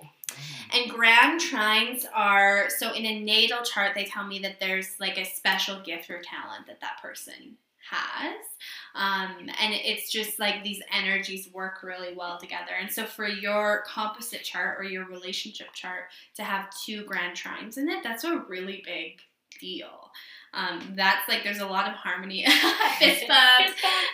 There's a lot of harmony and flow in the relationship, but then also there's certain gifts and talents that likely come out in both of you because you're together. And actually your human design composite speaks to that as well. And we notice that a lot. Hey? Yes. That that's huge. Yeah. So it kind of amplifies a lot of my talents and immensely. Sorry, continue. Yeah, no, yeah, and that's exactly what this is. So this is why I love, like, human design and astrology work together so well. They tell you different information, but basically it's the same thing. And so these grand trines are... So the first one is between Mars, Pluto, and Jupiter. And the other one is between Sun, Pluto, and Moon. And so the grand trine, like, gifts are kind of hard to figure out sometimes because it's you're basically looking at the energy of those 3 planets and how they're working together. So for example, I had a session with a woman last week and we were decoding her grand trine, and we figured it out that it's her ability to go into any space and figure out exactly like how it should be decorated and designed. So a very specific gift. Yes. And so, like, the Mars, Pluto, Jupiter gift, that's a very, like, public persona kind of, like, masculine, out in the world creating power, creating change. So that's probably the Nate gift. And the other one is Sun, Moon, Pluto, and that's balancing the yin and yang and creating, like, deeper connection and deeper intimacy through that. And so that's very Dani-like. So that's really, really interesting. Whoa, wow. 2 grand trines, babe. Yeah, that's pretty epic. Yeah.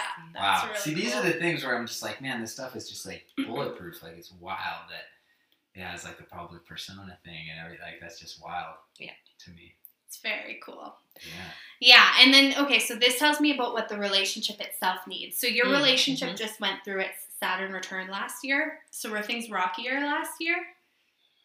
Or were there things that changed? Oh, you bought a house together. Yes. Yeah, we bought a house. I'd say, like, there was more, like, kind of stress, I guess, in just us kind of, like, going through some stuff, like, with the band growing and your business evolving and the buying of the house and stuff. And I don't know. I'd say just, like more working things out together than usual. Like, and I think that is literally why I feel so comfy with you right now, is that, like, we've just been, like, working. We've been, like, tilling the garden, I think. Yeah. Like, we've just big been time. in there, like, That's fixing things. Whereas, like, sometimes we'll go on more autopilot where it's like, you good, I'm good, we're good. Yeah. And then this, I would say, I mean, it's tough to say. Lots of transitions over the last few years, and...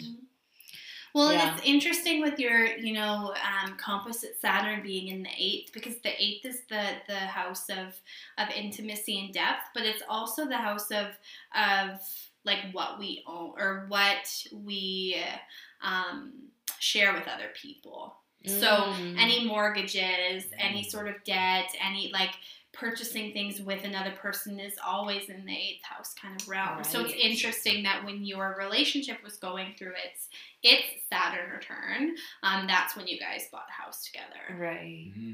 Very interesting. Very cool. Cool. Testing time, maybe, to have done such a thing. We made it. You did it. And then, okay, so your composite moon is in Cancer, which probably creates, because one of the things that I'm always curious about with you guys is how, because your moon signs are so different, but this would make sense because when you're together, the relationship needs more of, like, a gooey kind of soft Cancer moon. So Nate, you probably get your Gemini moon fulfilled in other areas in other ways. Yeah. I'm not even really sure what a Gemini. The Gemini moon is the part of you that's very, like, chatty, outgoing, sociable. Yes. All of those sorts of things. I get all of that, like, from other sources. I feel like we do go out a bit, but it's rare. Like, for me, like, Danica and I are, like, a bit more, like, like I find I like recharge with Danica more, and then like I'll go, connect with people and like be like kind of more the center of attention and do that. And then there's definitely like at the end of that, I'm pretty like I just want to chill with Danica and like have that. And I think if I had a partner that was like, let's go out, I'd be like, man, like I need I already did not. it. Yeah, I'm doing a lot of that. Like my whole life is like, especially with the music side of it, is very much you're always out with the music. So it's like and I'm not a big partier anymore, so it's like I'm good on that. I feel like I get my and your energy output is so high when you're performing. Yeah. That I think that is really important for him to like come recharge. Yeah. Yes, definitely. And that's what your relationship needs. So some relationships, when you do the composite chart, they need like through the relationship to create success and recognition, or they need fun and play. What you guys need is emotional security and safety. That's what your relationship needs in order to thrive. Yes. And so that needs to be honestly like number one priority with your relationship, is creating that with each other, because that's how the relationship sticks. Beautiful. Wow. Yeah. Which I'd say is like almost verbatim to what we've just been talking about, and trying to get clarity of like this run coming up, I'm gonna be gone, and like really diving deep on like, okay, like let's make sure that this is all super good before we go. Anything that needs to come up, let's like go through it, and we've been having some big awesome talks, which have been really powerful for me. Connecting, and mostly based around our emotional needs. Yeah, and it's so like all of this, are there any specific areas of your relationship that you're curious about? I know that's a big question. But like, so there are some things in here that are interesting, because I don't, as an outsider, don't see this in your relationship, right? But like Venus square Pluto tells me that sometimes there can be a bit of like a power struggle or power dynamic between the two of you. Have you guys ever experienced that? We navigate that pretty well, but maybe a little bit. You know where I've noticed it actually is in the past. And even still, sometimes, like, I would often let Nathan make the decisions about, like, where we're traveling, who we're traveling with, like, just things like that. And I would kind of just, like, adapt to whatever he wanted, because I'm just easygoing that way, and I can usually be flexible. And then with that could come a little bit of resentment when, I'd go on a trip with him where he made most of the decisions, and then I'd get home and I'd be like, oh, that wasn't the type of holiday or vacation I needed. And then I would maybe feel a little bit resentful because he made all the calls, and I'm like, and then I would be like, oh, I didn't get what I needed. So now I'm learning, and I'm a lot better at like speaking up and saying, no, let's choose somewhere else to go, or let's make a decision together around that. Well, and it's so interesting that you talk about travel specifically, because this does speak to, like, with Venus in the 9th and then Pluto in the 6th. So the 9th house is the house of, like, travel and higher learning and expansion. And then the 6th house is the house of routine and ritual and how do we, like, go about our day. So that's, like, literally the energy or like, where that power struggle is most likely to come out. Oh, interesting. Whether it's when you're structuring your day-to-day routine, like, how are we going to, live our lives on the day-to-day kind of scale. So that can be like naturally having like different bedtimes or wanting to wake up at different times. That's a big one for us too. So it's power struggle coming out in those areas specifically. For sure. Definitely. Do you notice it? Like, I mean, that's that. Like for me, I've been forever like more of a night owl. Like I edit late into the night. I like to write music late at night, and and Danica's more of like a go to bed early kind of vibe. So I think that we found a nice happy medium where I don't stay up crazy late and you don't go to bed crazy early kind of thing, which is nice. But yeah, I guess I felt like a bit of that. I think you used to get like frustrated with me because I would be like, come to bed. I also, It's 4 a.m. yeah. Yeah. You're still editing at the computer. Yeah. I think I've probably matured a lot too. Like I used to be pretty like macho, don't need sleep type of a guy, and now I'm like a bit more like, no, I definitely need sleep. It's a superpower to just not try to think you don't need it. So I think I've like grown up a bit more too about just like that I do need sleep, and then like learning more about myself that like I could like function without it, but I wasn't functioning as well. So it's like, so I think that's been helpful for me and our relationship to be more like, no, you need to sleep. That's good. For sure. Yeah. Okay, yeah, so that makes sense. Because when I first saw this, I was like, oh, I don't know. But I mean, obviously, other people don't see the day-to-day or the ins and outs. And I think often when we think of power struggle, we think of this, like, big huge thing. But really, it's just, like, in any given moment, like, the little things of, like, who gets to make this decision and who's going to just kind of acquiesce, right? Yes. Yeah. And there can be that with, like, you know, going out to eat or, like, little things, like, when we're trying to just make a little decision and stuff. And, like, I'll try to let you lead.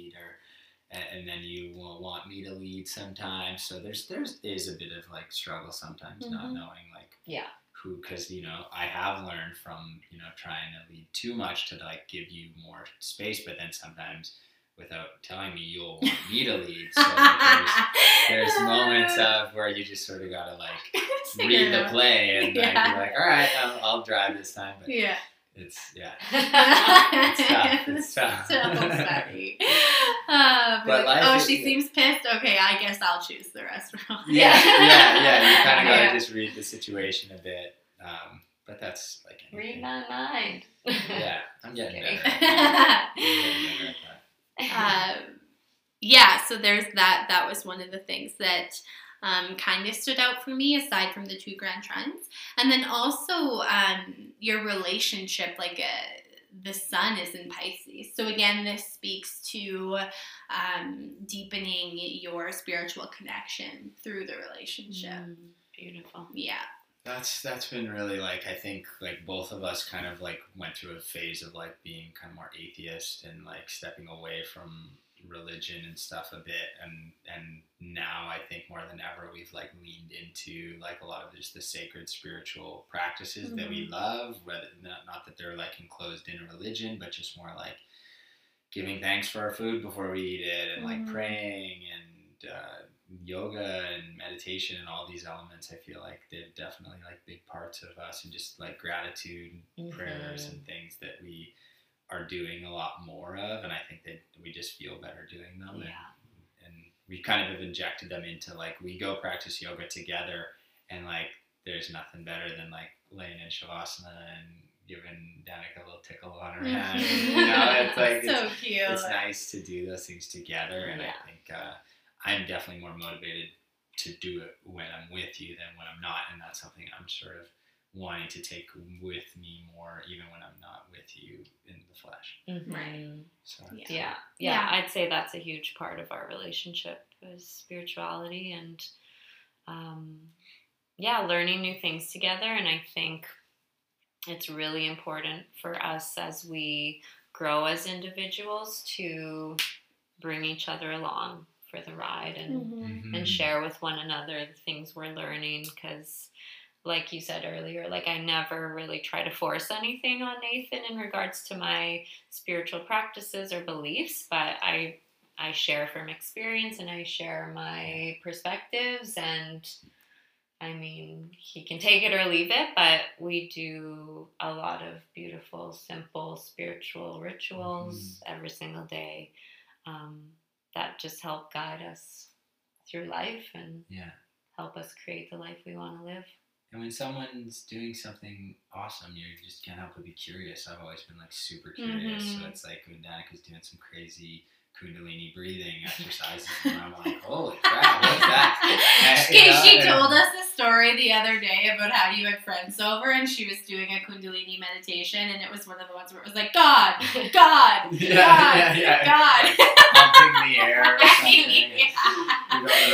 That was when we looked at Anthony's, and I think you had like Anthony, Spencer, and yourself were hanging out. Yeah, we're like downstairs and we're like, what's that sound? And I was like, chanting oh, in the background. Danica's just doing her thing. And but I embrace it and I celebrate it because it's like I know that those things make her better, and so it's like as much as it is from an outsider's perspective, like Frick, you look pretty funny. Like, I do a lot of like photo and video stuff, and I remember like trying to take some meditation pictures of Danica, and she's like doing the like cross-eyed thing. I was like, well, I don't know if these are like the most. I'm pretty much cross-eyed, looking at my third eye and like doing rapid eye movements, like, and he's like, "You look possessed." I was like, this isn't shooting well, man. It was hilarious.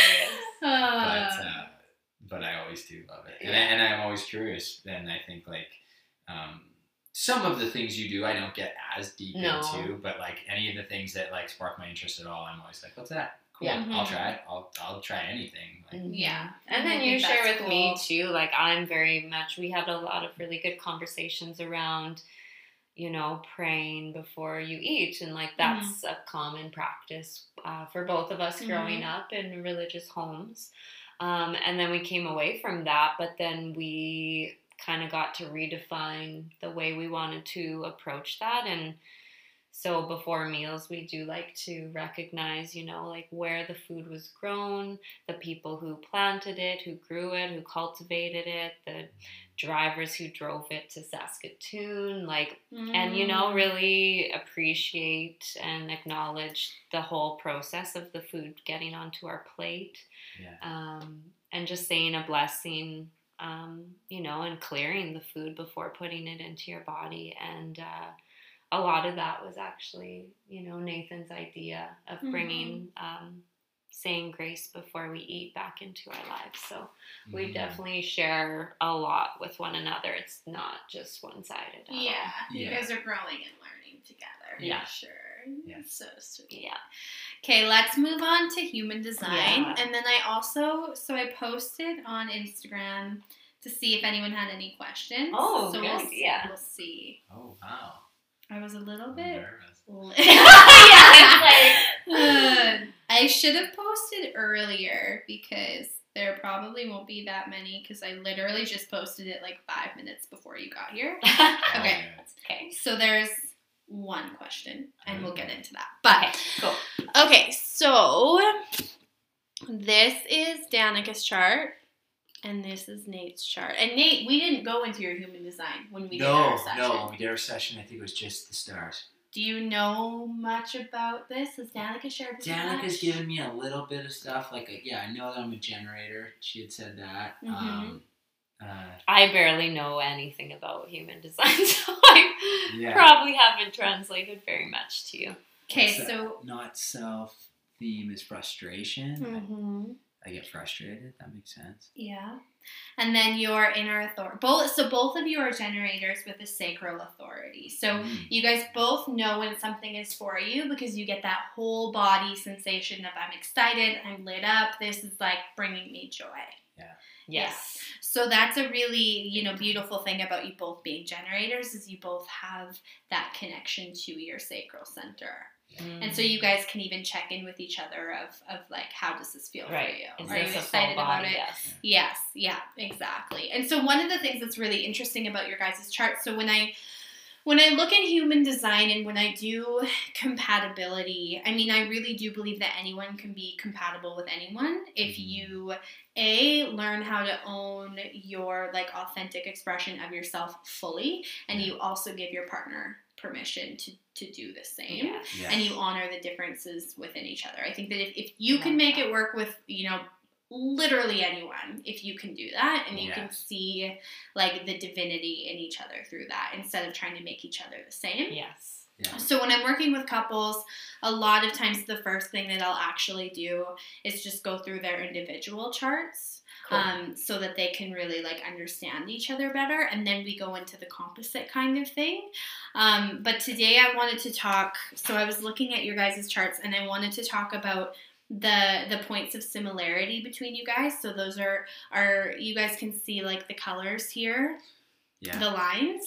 So the gates that you share, so you guys have a few where you both have it colored in the same spot. Those are points of friendship, and they create companionship. And then anywhere where you have, one half of the channel and the other person has the other half of the channel, that's a point of attraction or polarity. And you're learning, different lessons from each other within that. And so you guys have 1, 2, 3, 4, 5 points of friendship and 4 of polarity.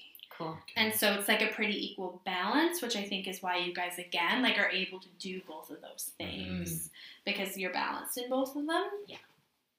And so, okay, one of the really interesting things when I put your guys' charts together, so the first thing that you look at when you're doing compatibility with human design is you look at who has, where you're each defined with the centers, and then where you're both open. And so defined is where it's colored in, and open is where it's, white. And so all of these centers, I'll go into the basics of it for you, Nate. All of these, correspond to chakras. Yeah. So human design is a combination of astrology, the Kabbalah tree of life, the I Ching, and the chakra system. Okay. And so so this is your chart. So anywhere where you have, one of these, centers colored in, that's energy that you carry always. And you're meant to influence the world and the people around you through those defined gates and defined gates and defined centers. Wow. Anywhere where you're open or where it's white, you are open to influence from the world around you. And so when you guys are together, you're influencing each other in different ways, as you can see, because you have different centers that are open and different centers that are defined. So this one's Danica's here? This one's Danica's. So you both have, this is the really interesting thing, anywhere where you both have a white center, which you guys share quite a few open centers, anywhere where you both have a white center, you guys amplify that energy. So, for example, I like to talk about the solar plexus a lot with couples because that is the space for emotion. So both of you, your default mode is kind of cool, calm, and collected.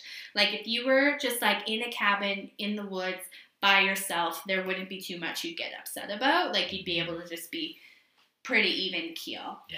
What happens when you have, an open solar plexus is you become really influenced by the emotions of the people around you.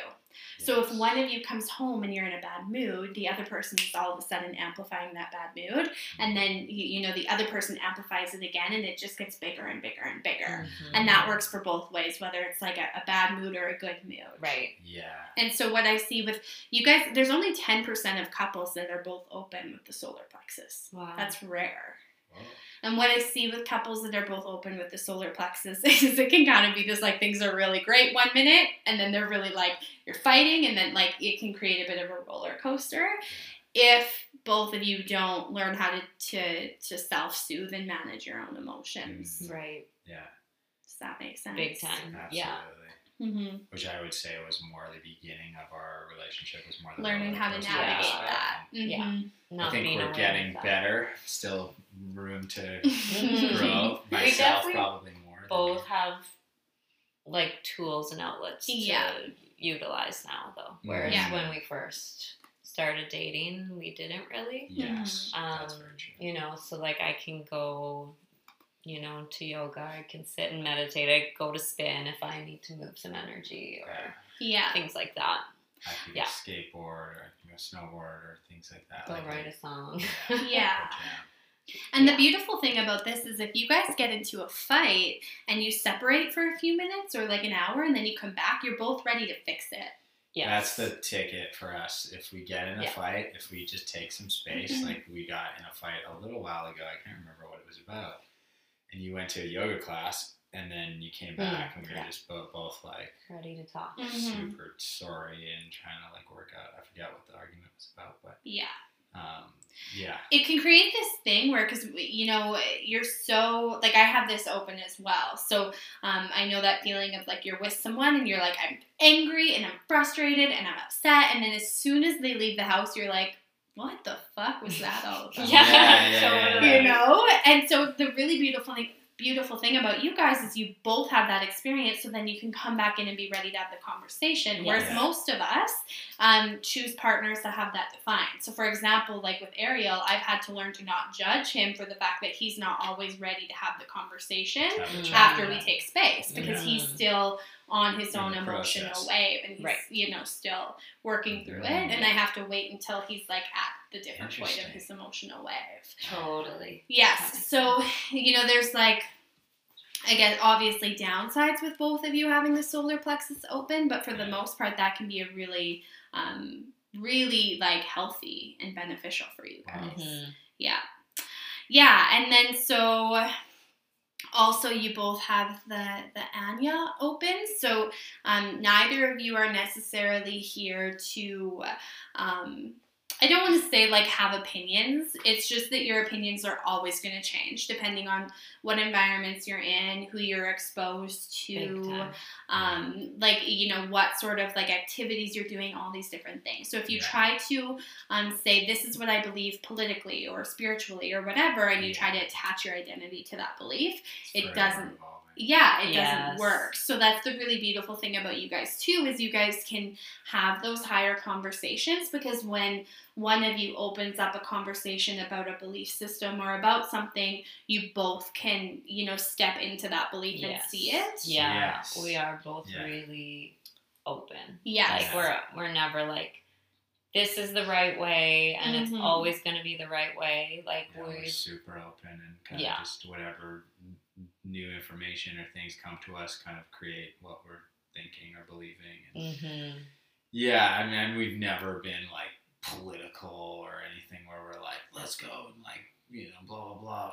I think we both too like have the ability to see all sides, and that's what the open Anya does. It's a open way of filtering information. And so for like creativity, that's a really beautiful thing to have. So again, like that's another area where you're both you know, open. And then, you know, some of the things that I really like to talk about in relationship in terms of where one's defined and one is open is especially like the spleen. So the spleen is our center for like gut instinct, like not the full body, like I'm excited, expansive, sacral kind of thing. It's like that splenic, like, I don't know how I know that this is right for me or wrong for me, but I just kind of know. It's kind of like, I had Jacqueline from Interior Creature. I did an interview with her, and that's actually launching on Thursday. And she explained this to me really beautifully, because, you know, all of the information that I was finding online was really jargony. And she explained that, you know, anyone who's defined, it's kind of like they are fluent in vibes. So Nate is fluent in vibes. So Nate can meet someone and know right away, good, bad, right, wrong, fits with me, doesn't fit with me. Yeah, instant. Yeah, you have very much fixed way of processing that information. Danica's more open intuitively, and so it's kind of like you don't have, you're not fluent in it. It's kind of like you're getting all of this information, and it's so much that it kind of shuts you down. So that's where some of the hypersensitivity comes from, digestive issues, all of those different things, because it's too much information coming in. And so a lot of times in relationships where one has a defined spleen and the other is open, the person who's defined really makes like the open person feel good. It's like a really good kind of like, I feel safe, I feel happy, I feel all of those different things around this person. And if you learn how to defer to him for, you know, that gift that he has, that ability to just know things without knowing how or why, things can be really, you can kind of like piggyback on that. Yeah. There's safety in it. So like if you guys, like say you're, you know, about to start a new business with someone and he says, you know what, I don't think that person's a good fit for you. Like listening to that can save you a lot of heartache. Beautiful. Yeah. Oh, that's a really good tool to know. Mm-hmm. To like check in and ask you, Mm-hmm. you know, when I'm unsure. Mm-hmm. Yes, Yeah. because it's just like he has speaks a language that you don't. Beautiful. Yeah. Cool. Yeah, and then the identity center, Nate is open and Danica, you're defined. And so you have a very fixed way of processing love, so giving and receiving love, but then also like empowerment and identity. Whereas Nate, yours is more open, which allows you to experience a ton of different ways of experiencing love and also giving love, and it allows you to kind of morph into whatever identity is needed from you in any given moment. Yes. Yes. Yes. So My little chameleon. yes, that's exactly it. And so when you guys are traveling or you're trying to like make a lifestyle decision, it's important to kind of defer to what makes Danica feel good. Because I can adapt. You can adapt. Totally. Yes. And so not to say like there are going to be spaces that feel really, really not good for you because they're out of integrity with who you are. So you have to be really vocal about that. Yeah. But for the most part, you can really adapt to whatever and wherever. Yeah, that's dead on. Yeah. Yeah. Big time. Yeah, and so those are the centers, and then I wanted to go into your guys' like personal gifts because I think that that's really important to know for each other. Yeah. Okay, I was laughing so hard when I was doing these. I was like, fuck, of course. Okay, so any of the hanging gates are challenges, and when we do another like actual session together, I'll go into those with you guys. Beautiful. But what I'm going to go into are the channels. So that's when the two are connected, and that is any channel that you have in your human design chart is a superpower. Wow. It's like a natural gift that you have. Mm-hmm. And so, Nate, you have the 2838, which is all about evolution through resistance. So you actually learn and grow from challenge. Yeah. So when you are starting on a new path or you're trying something new, there's supposed to be roadblocks that are put in place because that works to help you figure out whether it's actually something that you're supposed to be doing or not. Yeah. Because if you are ready and willing to work through the roadblock and you have the tools to work through the roadblock and the frustration and the resistance, then the reward for it is really big. But if you can't figure it out or you just don't have the energy for it, that's kind of like a protective measure for you. You're not meant to go that way. Yeah. Yes. So that is it creates a lot of like grit and resilience having that. So you have the ability to push through and create success because you're really comfortable with what resistance feels like and you know how to like navigate your way through it. Yes. That is so true. I feel like Nathan doesn't really get like super fazed by like someone saying no. Yeah. Like he doesn't really have fear around rejection. No, because he's like, oh, all right, guess I need to get creative now. Yeah. Yes. Yeah, that's exactly how that channel works. Beautiful. Wow. Yeah. Yeah. And That's then crazy. you have the 360. I'm trying to find, I didn't write down the names of them. I want you guys to know the names so when you're listening back to this, you can look them up. Awesome. So the 2838 is, watch, it'll take me, I'll just put them in the show notes. Sure. So then you guys can look them up. Perfect. Oh, the channel of struggle. I don't like the way that they named some of these, but it's really about like struggling and experiencing resistance. Yeah. And then you have the 360. That's this one here, connecting the sacral and the root. And so this is really about changing the world. And people with that one tend to have an unusual career. So musicians, poets, all of those different things. So that's really interesting. And so that energy is very, it's about waiting for right timing. And waiting for recognition, and then stepping forward and moving into like using your like expansive sacral energy to kind of get things done and to create new things in the world in many ways. Wow. Very cool, hey? Yeah. Yeah, very cool. Yes. That lines up. And then when I was doing this, I was just laughing so hard. You also have the 4426, so that's this one here. And the spleen, the one over there? Yeah, so spleen connected to the ego. Ooh. And you have a defined ego. So that's rare, only 1 in 8 people do. So you actually have willpower. The rest of us don't. If you decide you're going to do something, you'll do it because you have constant access to willpower. True. Wow. Yes. That is so true for you. Yeah. And so this is the gate or the channel of surrender. And it's all about convincing the tribe to do something new. So it's usually it's about sales and it's about the presentation of ideas. And it's really common in people's charts who are filmmakers or historians or journalists. Wow. Right? That's wild. That So is wild. cool. So and that tells me that with those 3 superpowers that you have, you're very on path. Yeah. Snap. Yeah, that sounds pretty dead on. Yeah. So to summarize, it's like resistance. I like going into resistance, which is like exactly what I feel with music and with filmmaking and stuff. And then the other one's like about like Changing the world. And that's what I want to do with the music and the films. And Yeah. the other one's about having willpower and being able to rally the troops on a new mission kind of vibe. Yeah. Sounds Yeah. Yes. awesome. Very That's accurate. very cool. Yeah. That's pretty cool. And it's interesting because you both have 3 defined, Mm. 3 channels. Wow. And so Danica, yours, Oh, very you and I nice. have 2 of the same ones, which is Oh. really interesting. And so in when you meet people who have really similar charts to you in those ways, it's because you're learning through each other how to step into the highest expression of those channels. So when you and I are together, we're teaching each other how to refine those skills that we both have. So cool. Which is really cool. So cool. Mhm. I love that. I know, me too. I was like, aw. Except you have one that I don't.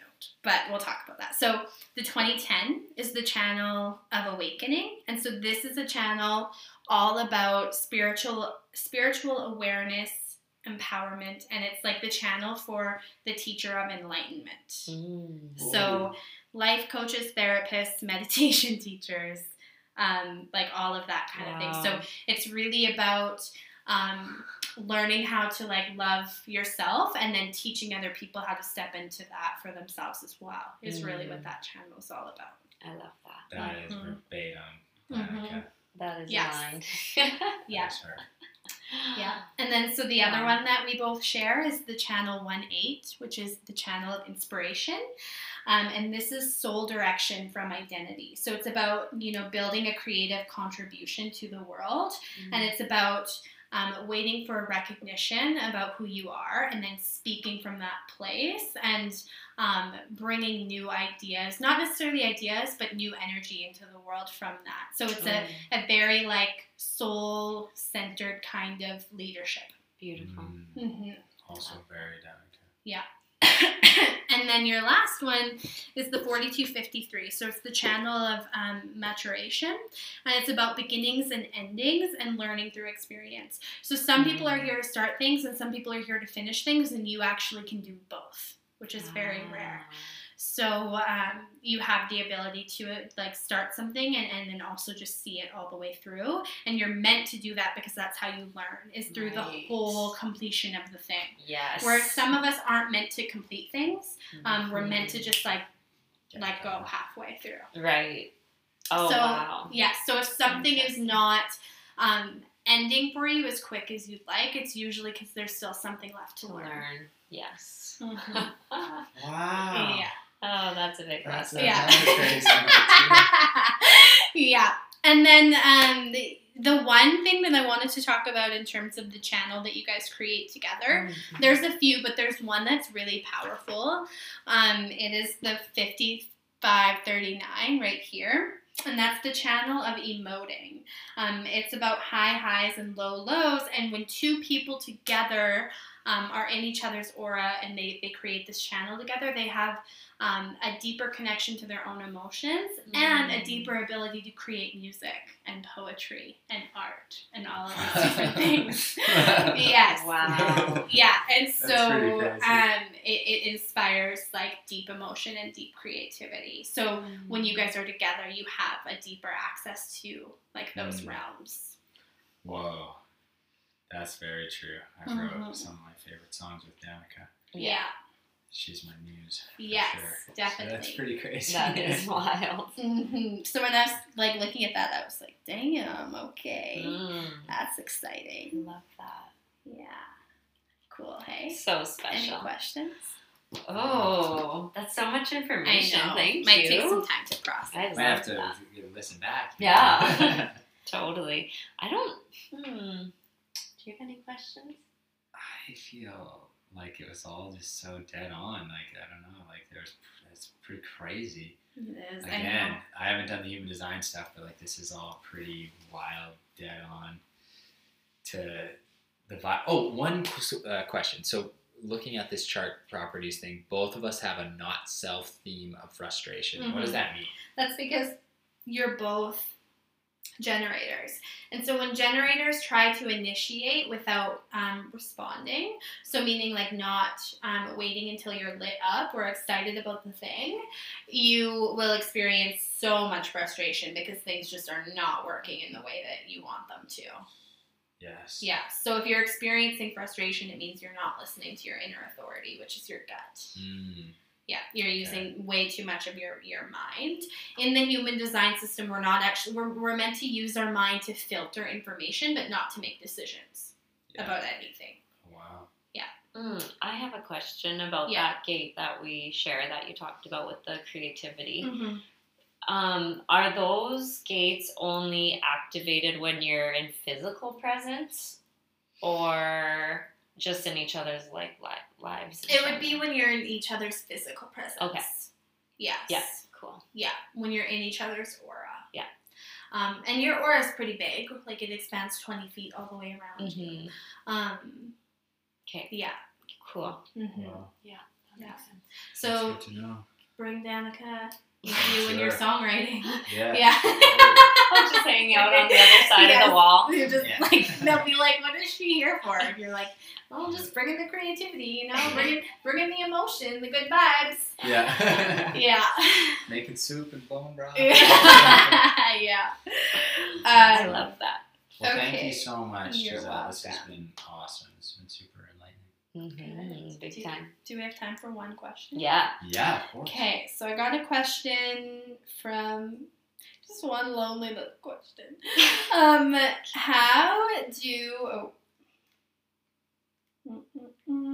How do they support each other's success while keeping the others as equally important? I think we kind of went into this, but I think they're really asking, like, how do you prioritize yourself while also prioritizing the relationship? Because that can be a balancing act, really.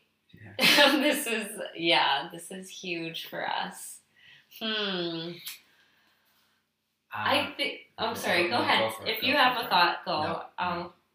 You hit it. I'll come in after. No, I just think for us, we always encourage one another to focus on ourselves and what brings us joy and our own successes and fulfillment, because when we feel that in our own personal lives, we can bring that into our relationship. But if we're neglecting our own growth and our own success and our own joy, and we're just trying to fulfill the other person's, it just simply doesn't work. Yeah. Like it just doesn't flow. There's no flow when we do that. Yeah, I think the biggest thing is, like, in our relationship, we both want each other to be doing the best. And for me, it's like, I want Danica to be her best self. And I am my best self when I know Danica is at her best, and I'm extremely sensitive to her moods and her situations, whether I'm in the city or in the same house or across planet Earth. I know what she's feeling, and I can feel that. And so, you know, I know that she needs to do her things, and I want to be the best person for her. And I know to be that best person, I need to do my things. So it's kind of that weird thing where it's like, it sounds selfish for me to work on my purpose or my vision, but in actuality, I know that by doing that, I will then show up better for Danica. Yeah, I'll be the man that she wants. I'll be even though I maybe, you know, feel like, oh, if I just like didn't do this and chilled with her for the next like 2 days, that would be like, it's kind of like eating dessert, you know what I mean? Like, it's like, yeah, that like chocolate sundae would be just awesome to eat all day, but it's like, it's going to be way better if I like put in the work, if I set it up, and I have this as a reward to doing all the tasks and things that I needed to do. And I think Danica is very similar in that, like, she wants to be her best self for me, and, you know, show that she puts in the work, she does the things that she loves, and she's always striving to learn more and experience more in that realm, especially in spirituality and meditation. And so our paths are different. And then I also think that they overlap in so many ways. Yeah. Like the music, especially, like we talk about doing tours together where Danica leads meditation and I play like some music. I literally had a vision of that when we were meditating. Yeah. Oh, wow. Yeah. Just like strumming guitar while she's leading and like vice versa. And I just think that there's so much, and I think often that'll be sometimes Danica's fear is like, well, you're going down this path and like, I don't know where my space is in it. And I look to the Michael Frontes and the Trevor Halls of the world and the John Butlers, who I've been able to watch create not only a space for themselves, but a space for their partners where they can really offer things together and individually. And so, yeah, I think it's like... Yes.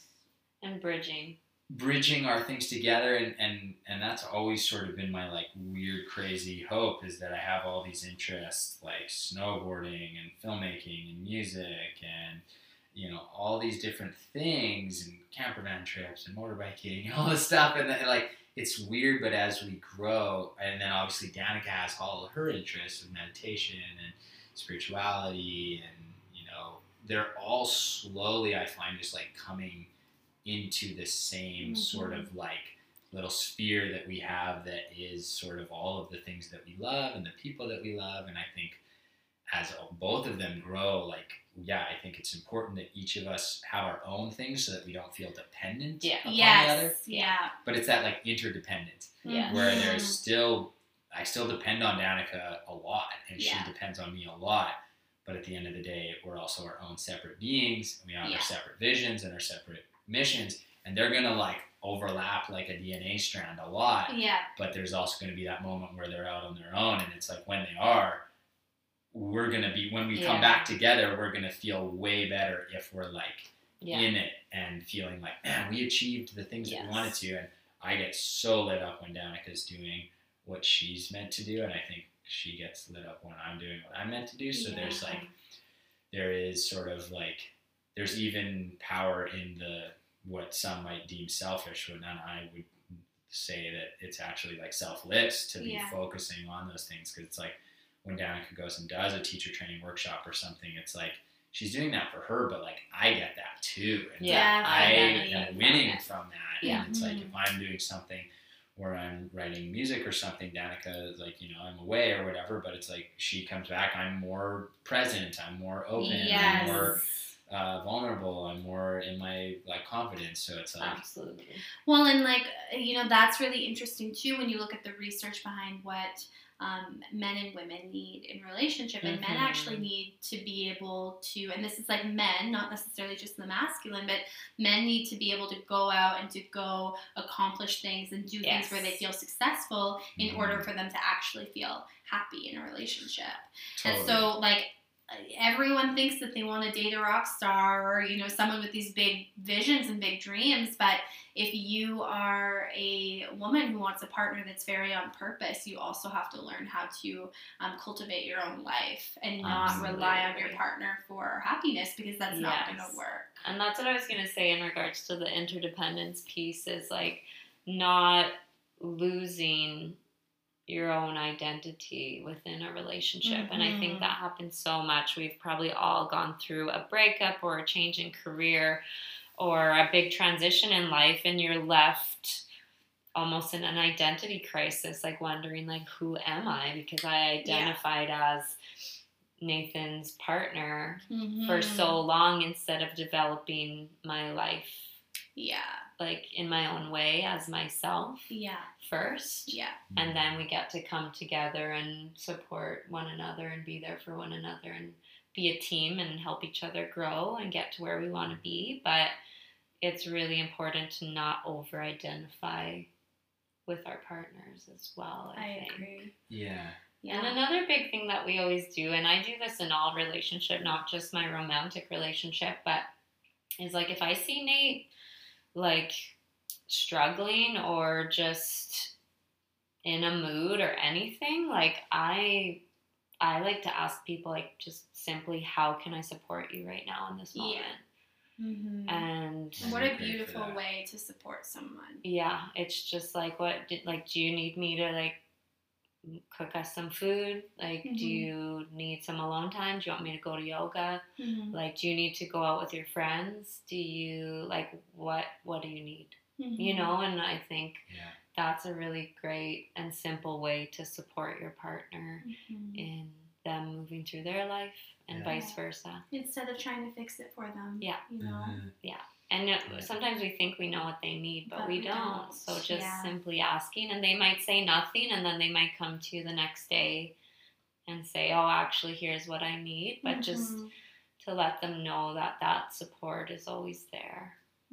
Yeah. Oh, man. I love you guys so much. That's super huge. You always are so good for that. I love that so much. Aww. You guys are so sweet. Thank you for coming. Thanks for having us. That was so good. This is a deep dive. Yeah, this is going to be a popular episode. I can feel it. I can feel it. Well, so thanks thank you for guys having us. Thanks for all your awesome work. And I would just like to say I'm so blessed to have your guys' relationship. I'm always thankful for your guys' friendship, and I think it's wonderful that you guys put these things out into the world, because I think more people can learn from your guys' teachings and things. So it's really cool that you're doing this. Happy to be a part of it. Thanks, Yes. Okay, love you guys. Love you. Thank you.